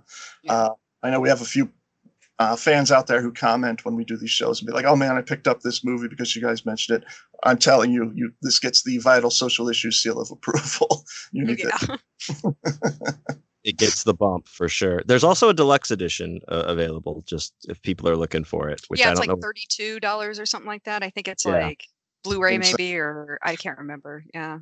No one needs that though. Like there's like two versions. You don't classy up trash cinema. Come on, guys. Yeah, it's Dirty, you know. It's like, yeah. I don't know about you, but personally, I don't need like the hour and a half like making of Hard Ticket. No. I just Hard Ticket to Hawaii. I will say the only thing I've ever bought where it had expanded stuff on it is there's this movie. Oh my God, guys! You want to talk about the Island of Death being a little offensive? Okay. You should look. There's this movie called The Sinful Dwarf. Oh yes. Okay. Sinful Dwarf. Apparently there's a interview on that one that we really need to go back and watch because they went to track down all the people who were in the movie to interview them. And I haven't watched that yet, but I need to watch that. But other than that, it's like when it comes to like all the extras on movies, I don't give a fuck. Like I just want to watch the movie. Yeah. I don't usually watch them. I don't usually listen to commentaries or anything like that. No, I don't either. Yeah, I never do either. The only thing that I'm into now is just the blue, like having the upgraded resolution of something like a good transfer of the movie. Because this movie Island of Death too, there is some night scenes that get so dark that it's, for at least on my television, it's kind of Well, apparently that's one of the things. I was just gonna say, apparently that's one of the things they really cleaned up at Arrow, because like mine looks great, and I don't have a 4K TV or anything. But the Blu-rays, like I could see everything. And that was another issue that like John Wayne had with The Mutilator when he watched it. And that was definitely an issue back in the day with that movie. But now with, Arrow cleaning it up, it's Really, and I was going to say, like I said, mine, I have no idea how old my DVD is that I got. And my TV is set up, because like we bought a new like 4K huge TV. And I bought like a DVD to like set the darkness, lightness, all the resolution and everything to make sure that it was like, formatted and everything correctly. So it should be fine. But I think personally with formatting it by that disc, things are a little dark anyway. So, because they want to make sure that basically the black border that you see above when you get the widescreen stuff, that it is black, you don't have like any white hue to it or anything through the television. So some things that are dark show up really dark on my television, and it might be completely fine. I do remember watching this on a different television and not being that dark, but going back to it this time, I thought it was like, it seems really dark. You can't really even see what's going on. I watched the HD version streaming on the Prime that Prime has, and it was great looking. Like everything was good. Actually, like the night scenes are actually shot like day for night. They're blue for night. Yeah. And so that's why I think that like you get that problem where they overcorrect the darkness and so it looks too dark. But like with the HD version, it was clear. But you can just tell they're shooting day for night. Yeah. I love blue for night. I love a good blue for night because you get to see the shadows, like the moon casts a fucking shadow or something when you're walking down the street. Yeah. Because everyone's a werewolf and shit about to fucking turn. Yeah. Well, I don't want to say too much about Foster's death in the movie because it's really, really funny. Oh, you don't? Oh, it's so good. Well, we can. If you really want, I I almost wanted to not give it away because but I mean, we can talk about it. It's so funny. It's so funny. Yeah. And there's actually some editing errors Yes. in it as well, which makes it even better. It's like, wait, the plane just landed. No, wait, it's in the sky again. Yeah. It's a little all over the place. Let's just say that the budget must not have called for a stunt man. So when they have to use a dummy in certain spots, it's very painfully obvious. It's so funny. The dummy is so obvious that but other than that, it's just like it's each kill kind of gets a little bit more convoluted, and that one's just like that one's really one of the funniest kills in the movie. We can leave it as a mystery, but it's a good one. It's a good one. It's so good. I just didn't want to give it all away if people want to watch it, but yeah, it's bananas, and the editing is bad. It does have to do with the plane, and like 1 minute the plane's on the ground, next minute it's in the air, and it's just like, what's happening here? Yeah, it's very confusing as what the hell is going on. Yeah, it is. That was one of the ones I had to rewind and actually watch that whole sequence again, because you see so much, like the doll that we talked, like the dummy and all that shit. I was like, wait, what? Are they just recycling this thing, or did I miss something? Like, it's bad. It's badly edited together, but they did it. It's very funny. Foster is a short-lived character, but another character that we see more of is character Trisha, who is a middle-aged woman. Who's kind of like a lady about town. I knew. I was making little comments as we were watching the movie. I was like, "Oh man, these guys, they're gonna have something to say about this." Oh yeah, how could we not? Who wouldn't say something about this? Well, she does say like, I'm 40 years old. She's like a fucking cougar back in the 1800s or wherever the fuck this is taking place. Yeah. But she's like, I'm only 40 years old, and she looks literally like my grandmother, and she's dead. Well, she's bullshitting. She's like, would you believe that I'm 45? Is what she says. Yeah, and Russ, like. It's like, no, we wouldn't. Yeah, she's clearly like 55. Yeah. Yeah, she's an old lady. Yeah, yeah. She's she's kind of like a Zsa Zsa Gabor. Like she has like there's the fancy clothes and the big hair, and she's like very out about town and like a cougar, like John Wayne said. She likes to fuck the young tourist boys that come to the island, basically. Yeah, basically, yeah. Yeah, that's what a cougar is. Yep. And we see her throughout the film, but then we get a really great scene between her and Christopher, which, man, it was some good stuff. We can't. Oh, we got to talk about that. Yes, we do. Spoil some of this. Sorry, people, but no, we got to talk about this scene. This is amazing. This is amazing. I also rewound this scene to watch it again. I think you might have been enjoying it a little bit too much. Yeah, that's why you rewound it. You're like, I'm not done yet. I got to back this up. Yeah, I gotta take thorough notes. I think that's what he did with the goat scene too. Yeah. I gotta back this up. I gotta enjoy this. Put it in slow mo. Yeah. Hey! I'm gonna get all of my $2.99 worth out of that rental. He's I got the HD, not the standard. Okay. John Wayne's like, I'm not a minute man. I need 2. Yeah. Thank you. As long as you know those minutes aren't going to be consecutive. They're going to have to be separate. Yeah. As long as you know how to take your pants off, because these guys in this movie don't. Nobody knows how to take pants off. No, it helps a lot. I've found. In this scene, though, he does take his pants off. Oh, yeah, he's fully nude in this. You get to see some man meat. You know, you don't get to see his whole hog or anything, but you know, you get to see his ass. You get to see like the shadow of a nut sack. You know? They're like seducing it in sexy time. Like she's like, "Oh, come fuck me," and he's like, "All right, I'm gonna fuck you." This I just want to clarify. This is Trisha, the older woman, with Christopher, our main male character. They're having sex in this scene, if you can call it sex. It looks like they're about to. And Trisha does this crazy thing with her tongue, where she's just like darting it out. It's like the least sexy thing, and it's not just because she's older. If a girl ever did that to me, I'd be like, "What the fuck are you doing? Are you having a seizure?" She's just like darting her tongue out. know what the hell. Yeah, it's like she's playing a demon or something. It's just like I don't even want to do it because it's very unattractive. It's so unattractive. It's like, why would she think that was sexy to anyone? Like, it doesn't matter how hot you are. You do that, that's like, Jesus Christ, what the hell's the matter with you? Are you all right? You know? It reminded me of in Kingpin when Woody Harrelson's character has to like fucking eat out his landlady to pay rent, and she's like, I forget her name, but she's that old chick. I saw it. But she's like, she does something exactly like that. That's fucking. It reminded me of that. So. yeah, it's bad. It's very, like you said, demonic, where it's like, just asked, what is she doing? But no, that's her idea of sexy. But then Christopher has his own idea of sexy. I can't.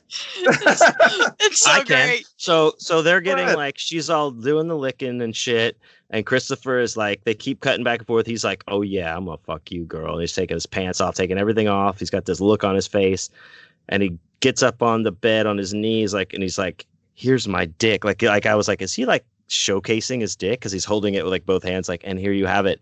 And then he just like rips off just a stream of piss on her face, neck, chest. He's all just over, pissing all over in the bed too. In the and bed. Delia, whatever his old Trisha is outside taking pictures. Oh no, yeah, Celia's outside taking pictures of it, but Trisha, she's just like, what the fuck at first? And she's like, oh, like, no, what are you doing? What are you doing? And she's like all like she's like rubbing it all over, like licking, just like she's like licking it off of her face, And let me tell you, like, I piss for a long time. Like, people like will say that, like, man, you take long pisses. This guy pisses for a long ass time on this one. Yeah. He's giving her money's worth. Yeah. It's funny because he, like you guys said, he starts pissing, and at first she's just like disgusted, but she gets into it real fucking quick. All of a sudden she's like, oh, and she's loving. She's like, just like eating it up, and then like she's like kissing him, and like with piss all over. That was the thing. Also, like, they start kissing, and I was like, the piss. Why? Hey, what's good for the goose is good for the gander, you know. So but water sports. Water sports. That's the friendly term for it. Well, I mean, ruin that mattress. I hope she had a rubber sheet down because she was old and pisses the bed. Maybe something. I don't know. Who knows? But anyway, what was it that? Oh yeah. So she starts to go down on him, but then she bites him, and then he freaks out and starts slap happy. Yeah, he starts beating the shit out of her. Yeah, and so then the fuck out of her. Yeah, and so she becomes the next victim, and this is fun because not only earlier they suddenly had a plane, but now at this they suddenly have a bulldozer. I'm like, where are they getting all of these things? You know? Yeah. And it's really. I mean, the Foster's kill is funny, but this one is really funny too. They use the bulldozer to decapitate her, which is just fucking hilarious. Oh God. Obvious dummy here again too. It's just like I love the decapitations are always really entertaining in any of these older movies, because you just get to see how well or how bad their dummies are. It's pretty bad, but you wonder why. Like, character-wise, you're like, I thought they were just going to bury her with the bulldozer, but of all things, they use the bulldozer to decapitate. It's kind of funny. And then this is the point where Celia starts to like show signs of like remorse. You know, she looks sad, like when it's happening. It's like she's kind of remorseful, but then again, I think even before they killed her, because I don't think they were originally planning on killing her. Right. It was just, she bit him, so like he had to kill her.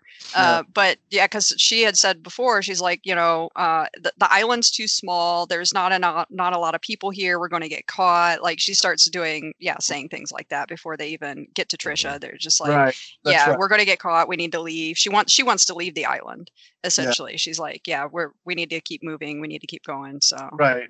Yeah, she is kind of being like the voice of reason, where they've been killing people off, and they're on this small island. It's like eventually people are gonna put two and two together or whatever. And yeah, that's right. They did agree that there wouldn't be a kill this time. That he wasn't going to kill anyone. But then he's like, "Oh, she fucking bit me, so I killed her." That's what you do, you know. Yeah.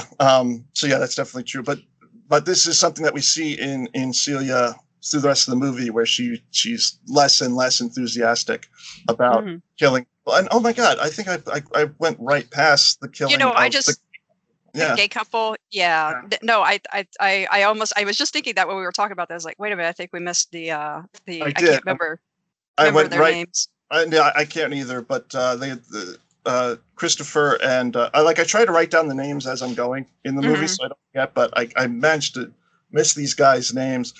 Christopher and Celia are staying with this guy who's, you know, like a bed and breakfast type place that he has, I guess.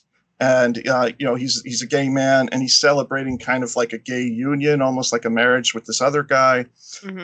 And that's where we first meet Trisha. And I think that's where I got mixed up and I started talking about Trisha. But anyway, Christopher and Celia, you know, because Christopher is just like, oh, they're homosexual, so therefore they're perverted and they're awful, and decides that they have to kill them. And that's where we get that lovely, you know, grab the sword, kill them all, kill them all. Yeah, and we get the whole blue shot for night and everything, where Christopher runs around trying to kill that guy. Yeah. He's like chasing him through the streets and stuff. Yeah. But then Celia, this is where we really see that Celia is just as bad as him, is because she has this scene with the other gay guy, and she's like basically makes him give a blowjob to a gun. Yeah, he's like into it too. Like she's seducing him in this weird way, and she's got this gun. And I don't think he's into it. I thought he was like all like, it looked like he was. I rewound this scene a couple times too. I feel like he was. I feel like he was acting that he was into it just so she wouldn't kill him. It just reminded me of it's like Spring Breakers with what's his name? I don't know if you guys see that movie, Spring Breaker. Yeah, James Franco is blowing that gun. Yeah. It's very much like that. Yeah, I thought that's what it was, is that he was just like, okay, whatever you want me to do, and like he's just playing along so he won't get killed. But then, you know, once the gun's in his mouth, she blows his brains out, and it's this really funny, goopy gore effect where it just looks like it looks like jam. Smash cut to them eating cherry cobbler. Yeah. No, good stuff. So yeah, but anyway, after all of that, after Trisha, Celia starts to feel a little, starts to feel apprehensive about doing all of this, and then, well, because this narrative is all over the place, then all of a sudden she ends up getting attacked. Christopher goes off to go fishing or some shit, and she gets chased by these hippie-looking guys who look hilarious. Just their hair, they're and their fucking hilarious. They're totally American on this Greek island. Yes. I have to say one thing. When we were watching the movie again last night, I said, if I were to remake this movie, Matthew McConaughey would be the blonde-haired guy. yeah, because that's what he's like. Yeah. Because he always does this thing where he's like before he does anything. It's it's a very Matthew McConaughey type character. He's got some awesome facial hair, really long hair. Blonde. These hippies, blonde. The other guy has like the hippie bandana on his forehead, and he's carrying around a guitar. And they're just straight up hippies. They got the hippie costumes from Party City in October.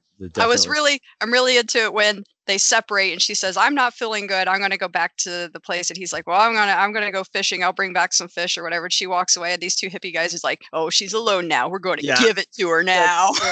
Yep. That's exactly what they say, and it's absolutely absurd. Yeah.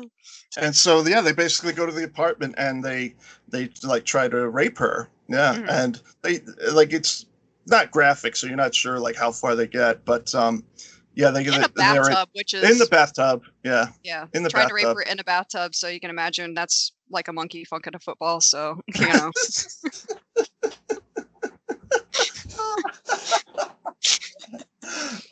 And I've seen the video of that monkey fucking a football too, and it's It's a little Way- slippery. It gets out of the way. more all the time, entertaining, you know? yeah, than this. But Monkey fucking a football. Yeah. But Christopher comes home early with a fish, maybe. I don't remember. He comes home and intercepts this whole thing and kicks the shit out of these guys and everything. But one of the things I thought was really funny is he grabs one of the guys and gives him a swirly. Yeah. Like he takes him, he dunks the guy's head in the toilet and flushes it like a schoolyard bully. Like he gives him a swirly, which like what is let the punishment fit the crime? It's like he's fucking raping her and you're giving him a swirly. What are you doing? Yeah. well, you did say earlier that the director wanted to throw all the shock value in there. So I think swirly was part of that. He's like, well, give him a swirly. Yeah. Hey, why not? That'll swirlies are very triggering for people that were bullied, I guess. Anyway, moving on. As a result of this, one of the other more random things in this fucking movie is it's really random. Is the character of Dimitri shows up, and this character shows up, and he's just in their house. Just in the house. He's just there, like a Christopher. Yeah, Christopher and Celia come home after like reporting a rape or attempted rape. You're never really sure. And he's like, oh, the door was open and I wanted to talk to you. So here I am. I just thought I'd hang out here. And they're like, oh, yeah, sure. And I'm like, okay, maybe things were different in the 70s. I don't know. Just walk right in. You know?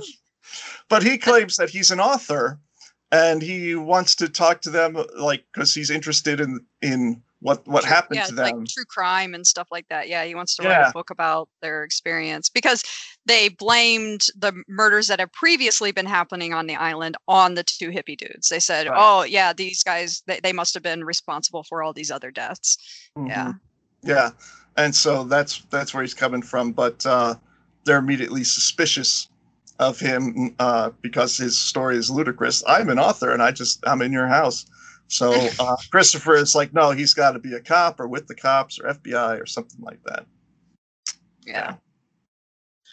Yeah, and let it also be known that he's there after the rape has just happened or alleged rape, and he's like there for. Can you tell me all about it? Like in their house, and like he's like, well, she's gonna go to rest, but yeah, I'll tell you all. Let me tell you all about it. Like, yeah, it's funny. Very weird and bizarre. Yeah. So that gets us to another kill.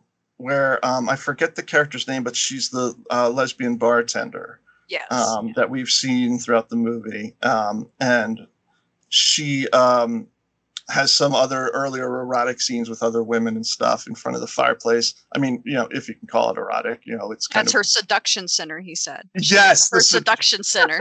He's like, her fireplace is her seduction center. I really like that. I like that too. Yeah, he does just like coin that term, which is what I'm going to call my bedroom from now on. My seduction Let's go back center. to the seduction center. Oh, God. Actually, I'm going to go. So, but of course, he hates her because she's homosexual. And so he talks Celia into, having an affair with this woman. And Celia doesn't want to do it. But he manages to make her do it. And that gets us to the scene where they're talking, whatever. They go back to her place. And I love this. Right before they're about to get down to sexy time, the lesbian bartender, she goes and she starts putting on deodorant. Yeah, what was that? I was like, that's so fucking. Was that just to set up the aerosol can thing? I think it's later. It must have been the setup, but it's so just out of weird. It's just like, oh, I'm gonna go fuck somebody. Let me go put some deodorant on. Like now I'm gonna put it on. Yeah. Yeah, and it is a spray can deodorant, so you have to point that out. And I was like, is it because she's French and they're like playing up to the stereotype that French people smell? Is that what it was? No, it's not. I think you were right the first time, and it was just they were showing it to set up what happens with it later. Yeah. But so bizarre. It was a really ridiculous scene on its own of just like, oh, what now? She's put on deodorant, like it's about to have sex, like. Yeah, it's just so funny. But I'm gonna hold just a second, guys. All right. I'm Yeah, gonna sure. turn my air on. It's warm in here. Yeah, I actually have my air turned off. I'm suffering. Yeah, I'm always afraid it's gonna like show up on the thing, and I'm just like dying. I'm like, oh my god. All right. Mhm. It's pretty quiet, so I think it should be fine. How is it, John Wayne? Are you picking It's up fine. anything? It's fine. Okay. No, I thought Plus, it was. you have like, because your microphone is like also like Yeah, it's like right up here. there. Yeah. So like having like Uh, these, it's gonna be different than like these mics that we have. So Yeah. it's good. Okay. Yeah. Okay. Well, I'll just continue to suffer then. Sorry. No, it's okay. It's okay. All right, so we'll take a quick pause, and then so we can edit that out.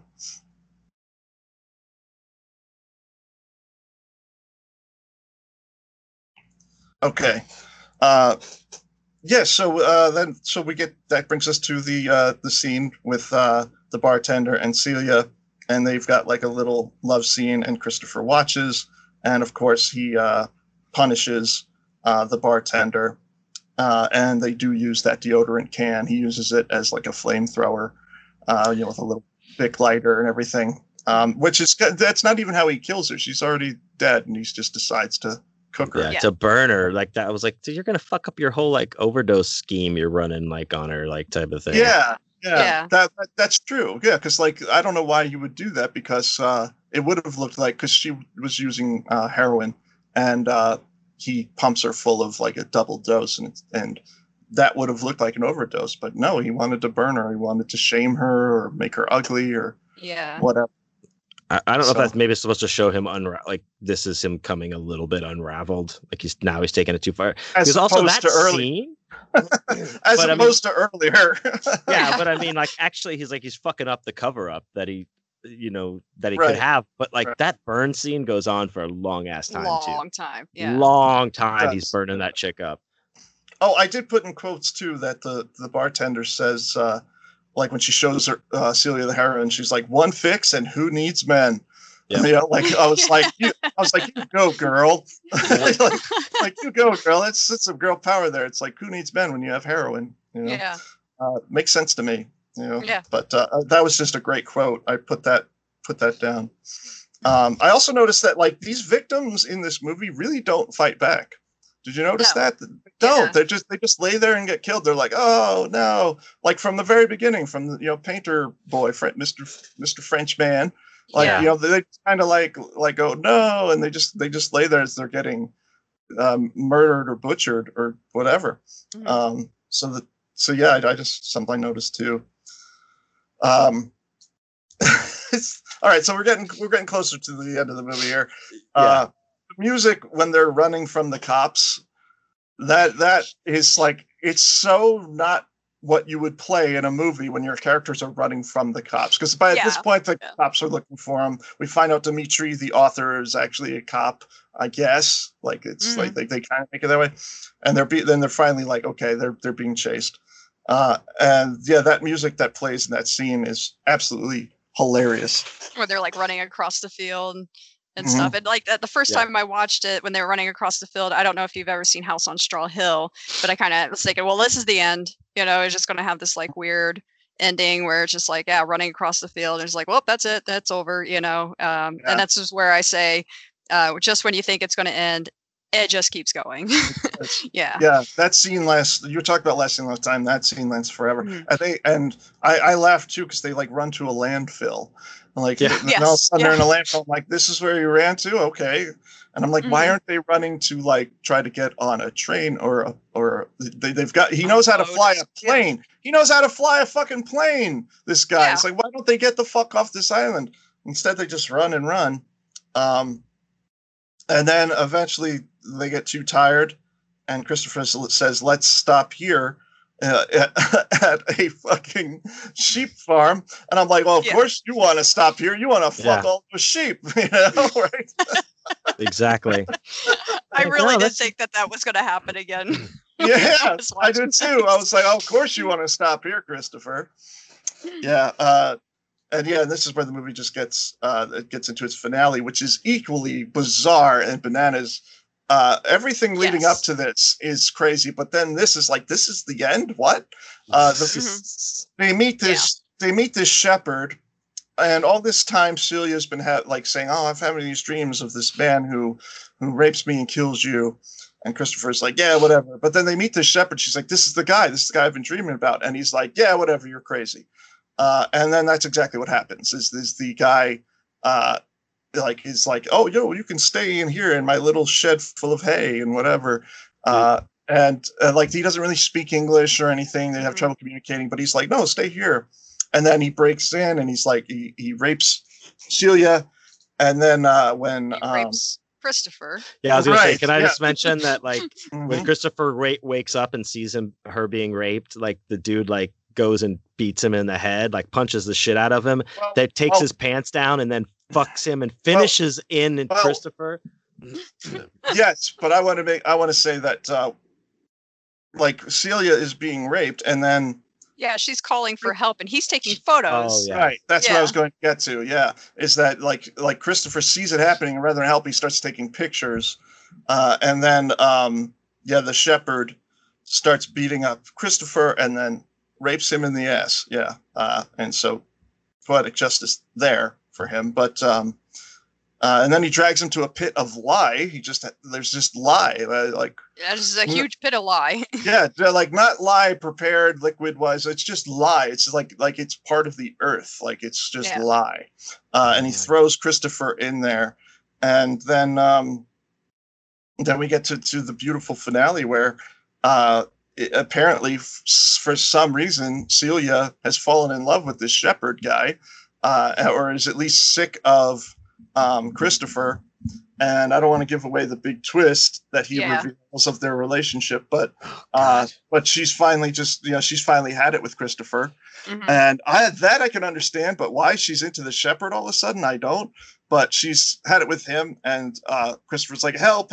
If I get wet, I'll dissolve," because that's what lie does. And then, of course, it starts to rain, and he's like, "Ah!" And as he's burning, she goes back into the hay pile with the shepherd to get some more sweet, sweet loving. And that's the end of the fucking movie. That's it. That's how it ends. Yeah. So happy and ending. This was not happy ending. The other inconsistency where we will not reveal the relationship, I have to say, why did they have two different accents?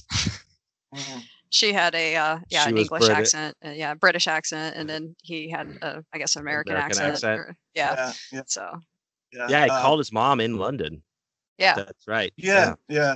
That's the only thing that's what the fuck? I don't know. Whatever. It feels very slapped on. That feels very slapped on. It's just it's in the movie. Let's get one more shocker in there. Let's do this. Yeah, you're probably right. No, it was. It totally was. No, it totally is meant as another shock. And I think at this point we probably gave away what that shock is, just from alluding to it. But anyway, we're gonna make you watch it anyway to find out. Excuse me. We're not going to tell you. We're not going to tell. So that is, in a nutshell, Island of Death. We've got all sorts of bestiality and murder and pee play, water sports, whatever you want to call it. We've got all sorts of gross things in this movie. It's demented, it's silly, and really hilarious. If, Karen was saying, if you laugh at stuff that is just in poor taste or is just supposed to shock, I do that all the time with kills in horror. Mainstream or cult, it doesn't matter. Someone gets killed and I'm just it makes me laugh. In horror, if it's a serious movie, like a thriller, it's more of a shock. But if I'm watching a horror movie and someone gets shot in the face and their whole head explodes, I'm laughing my ass off because it's funny. Oh yeah. And that's the same thing with this kind of it's so wrong, it's so perverted, it makes me laugh, and that's Island of. So let's get to our star ratings. 1 star being meh, 5 stars being the best. Carrie, what do you give Island of Death? Well, it's not just because I picked it. I picked it for a reason. This one, when you're watching Video Nasties and you have 72 of them, I say 5 stars to anything that sticks out and you remember the title and you remember everything about it and you recommend it. So Island of Death for me is definitely a 5 star. it just is for me. It's like Wow. it's so over the top. Yeah, I recommend it to people who are into this kind of thing, and just be like, you don't have to watch all 72 of the fucking video nasties. It's just like this one, and there's a handful of other ones that I will point out and just be like, yeah, watch these ones because they're just ludicrous. It's just ludicrous. So it's just like, to me it's 5. It's definitely a 5. All right, John Wayne, how about you? Okay, so for me, this movie is definitely worth watching. The ludicrousness that we've been talking about, ludicrous speed, is off the charts. Like, it is like, and then this, and like they literally throw spaghetti at the wall with this like a brain being shot out and shit. So it's like, I like those things. I like the little like, and then this happens. Like, so I would give this a 3.5 stars from me. Yeah, because I'd watch it again with somebody. I was like, if someone was like, oh, I haven't seen that, and I'm like, oh, you got to watch this fucking movie, I would sit down and watch it with them so we could laugh along. But like, so that's, I say 3.5. 3.5. Yeah. I really enjoyed this movie, and I could definitely see myself watching it many times. I'm glad I just went ahead and bought it, because I will watch it more than once, and I will show it to people. My thing with it too is when watching it, is I always, like I talked about this with Madman, when we talked about Madman with Matt Kurtz, and where it's like you have to think of a movie when it came out as well. Like Madman seems like the most generic slasher possible, but it preceded, it was being made before The Burning, before Friday the 13th Part 2. So this is a pre-Jason slasher, so you have to take that into consideration. And so I think the same thing with this movie, Island of Death, where like now when we have so many shock movies and like we have Trauma and people like that do these kind of sick shit on purpose, I think a lot of audience could be desensitized to the kind of stuff that Island of Death does. So, but when you put it in, I mean, it's still shocking. But if you're a fan of, like, if you watch Terra Firma and movies like that and all the genre stuff, it's not quite as shocking. But at the time, in 1976, when they made this, it was super shocking and super offensive. So I got to give it even extra points for that, So for me, I would say that this is a 4-star affair. As a cult film, an exploitation film, I agree with Carrie, 5 stars. Yeah. But overall, I would give it a 4 stars because it's super enjoyable, it's super funny and crazy.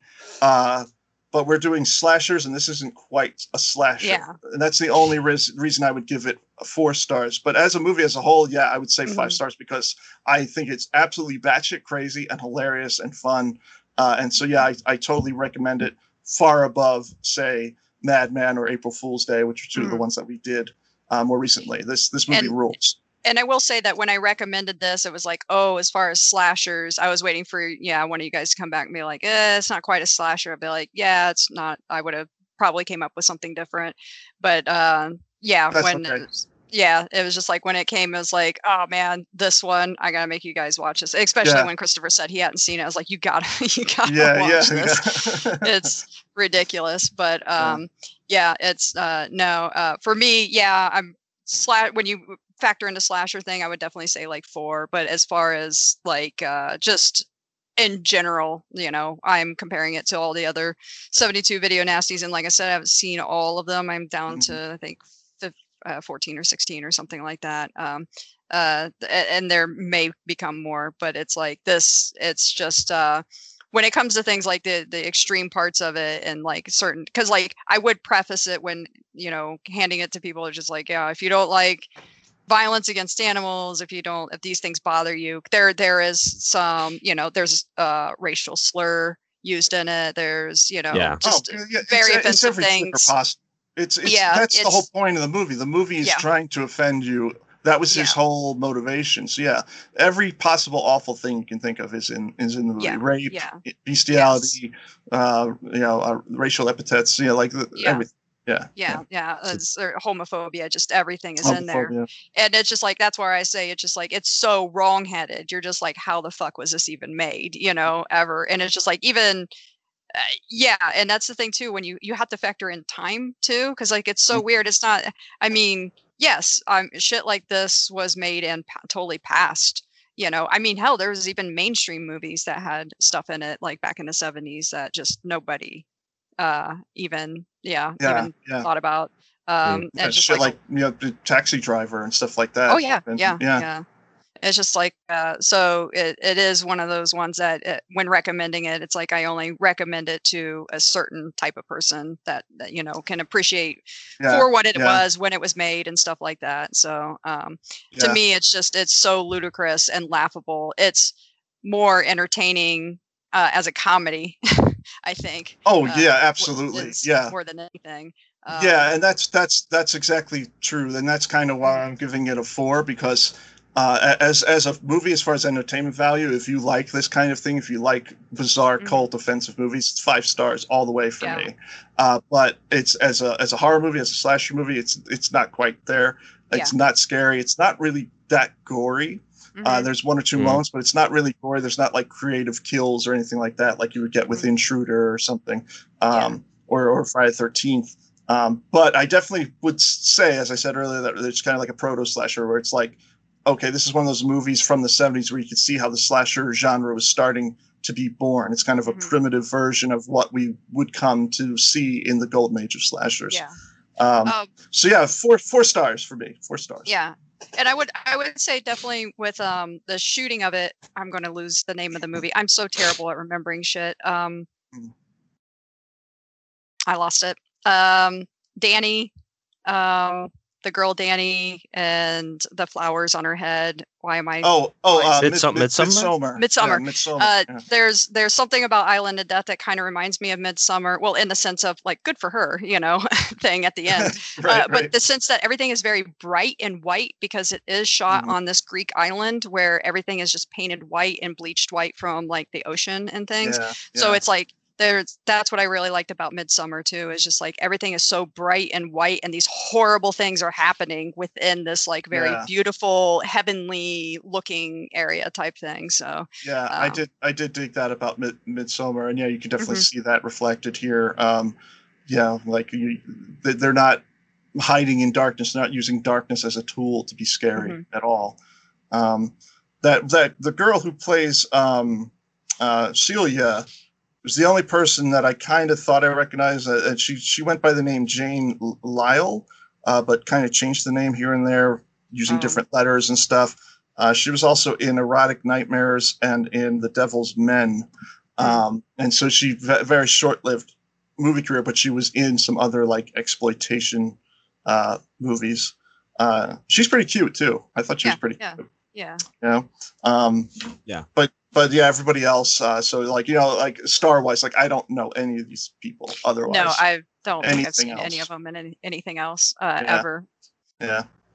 So, all right, quality film. Quality film. I really liked it a lot, and we'll be watching it again and forcing other people to watch it with me. Oh yeah. So thanks for the recommendation. And thanks for being here on our show.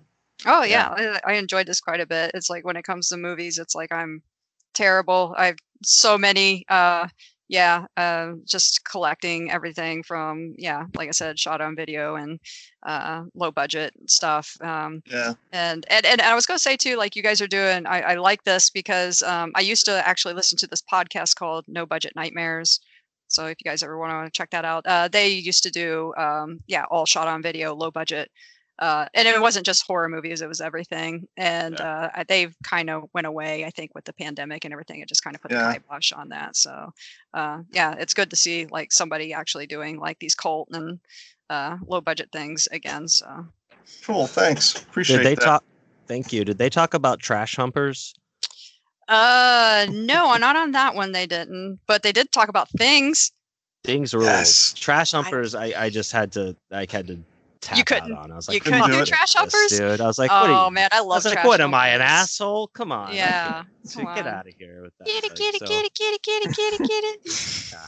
Kitty. This is one that is on my list, actually, that I've yet to see. Trash Humpers. It's on my list. I've not seen it yet. You get through it, let me know. Oh, Okay, I I love will. that movie. Sorry. I love it.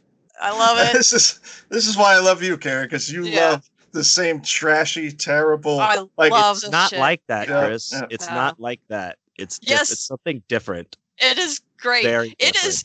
It really does feel like a group of friends got together, got drunk, and were like, "Let's go put on some old people mask and fuck trash cans." Yep. And it For an hour and a half. for an hour and a half. Like I would send you, and you'd be like, "All right, John Wayne, this is enough." Did of you this. make it It's to your the time. stripper You're- scene, yeah. John Wayne? Come on. I don't. It doesn't matter. Yeah. This It's is it's good. anyway. It's- I don't. it's- We'll see. Anyway. We'll talk about that on another episode. Yeah. As well. We'll all trash hump.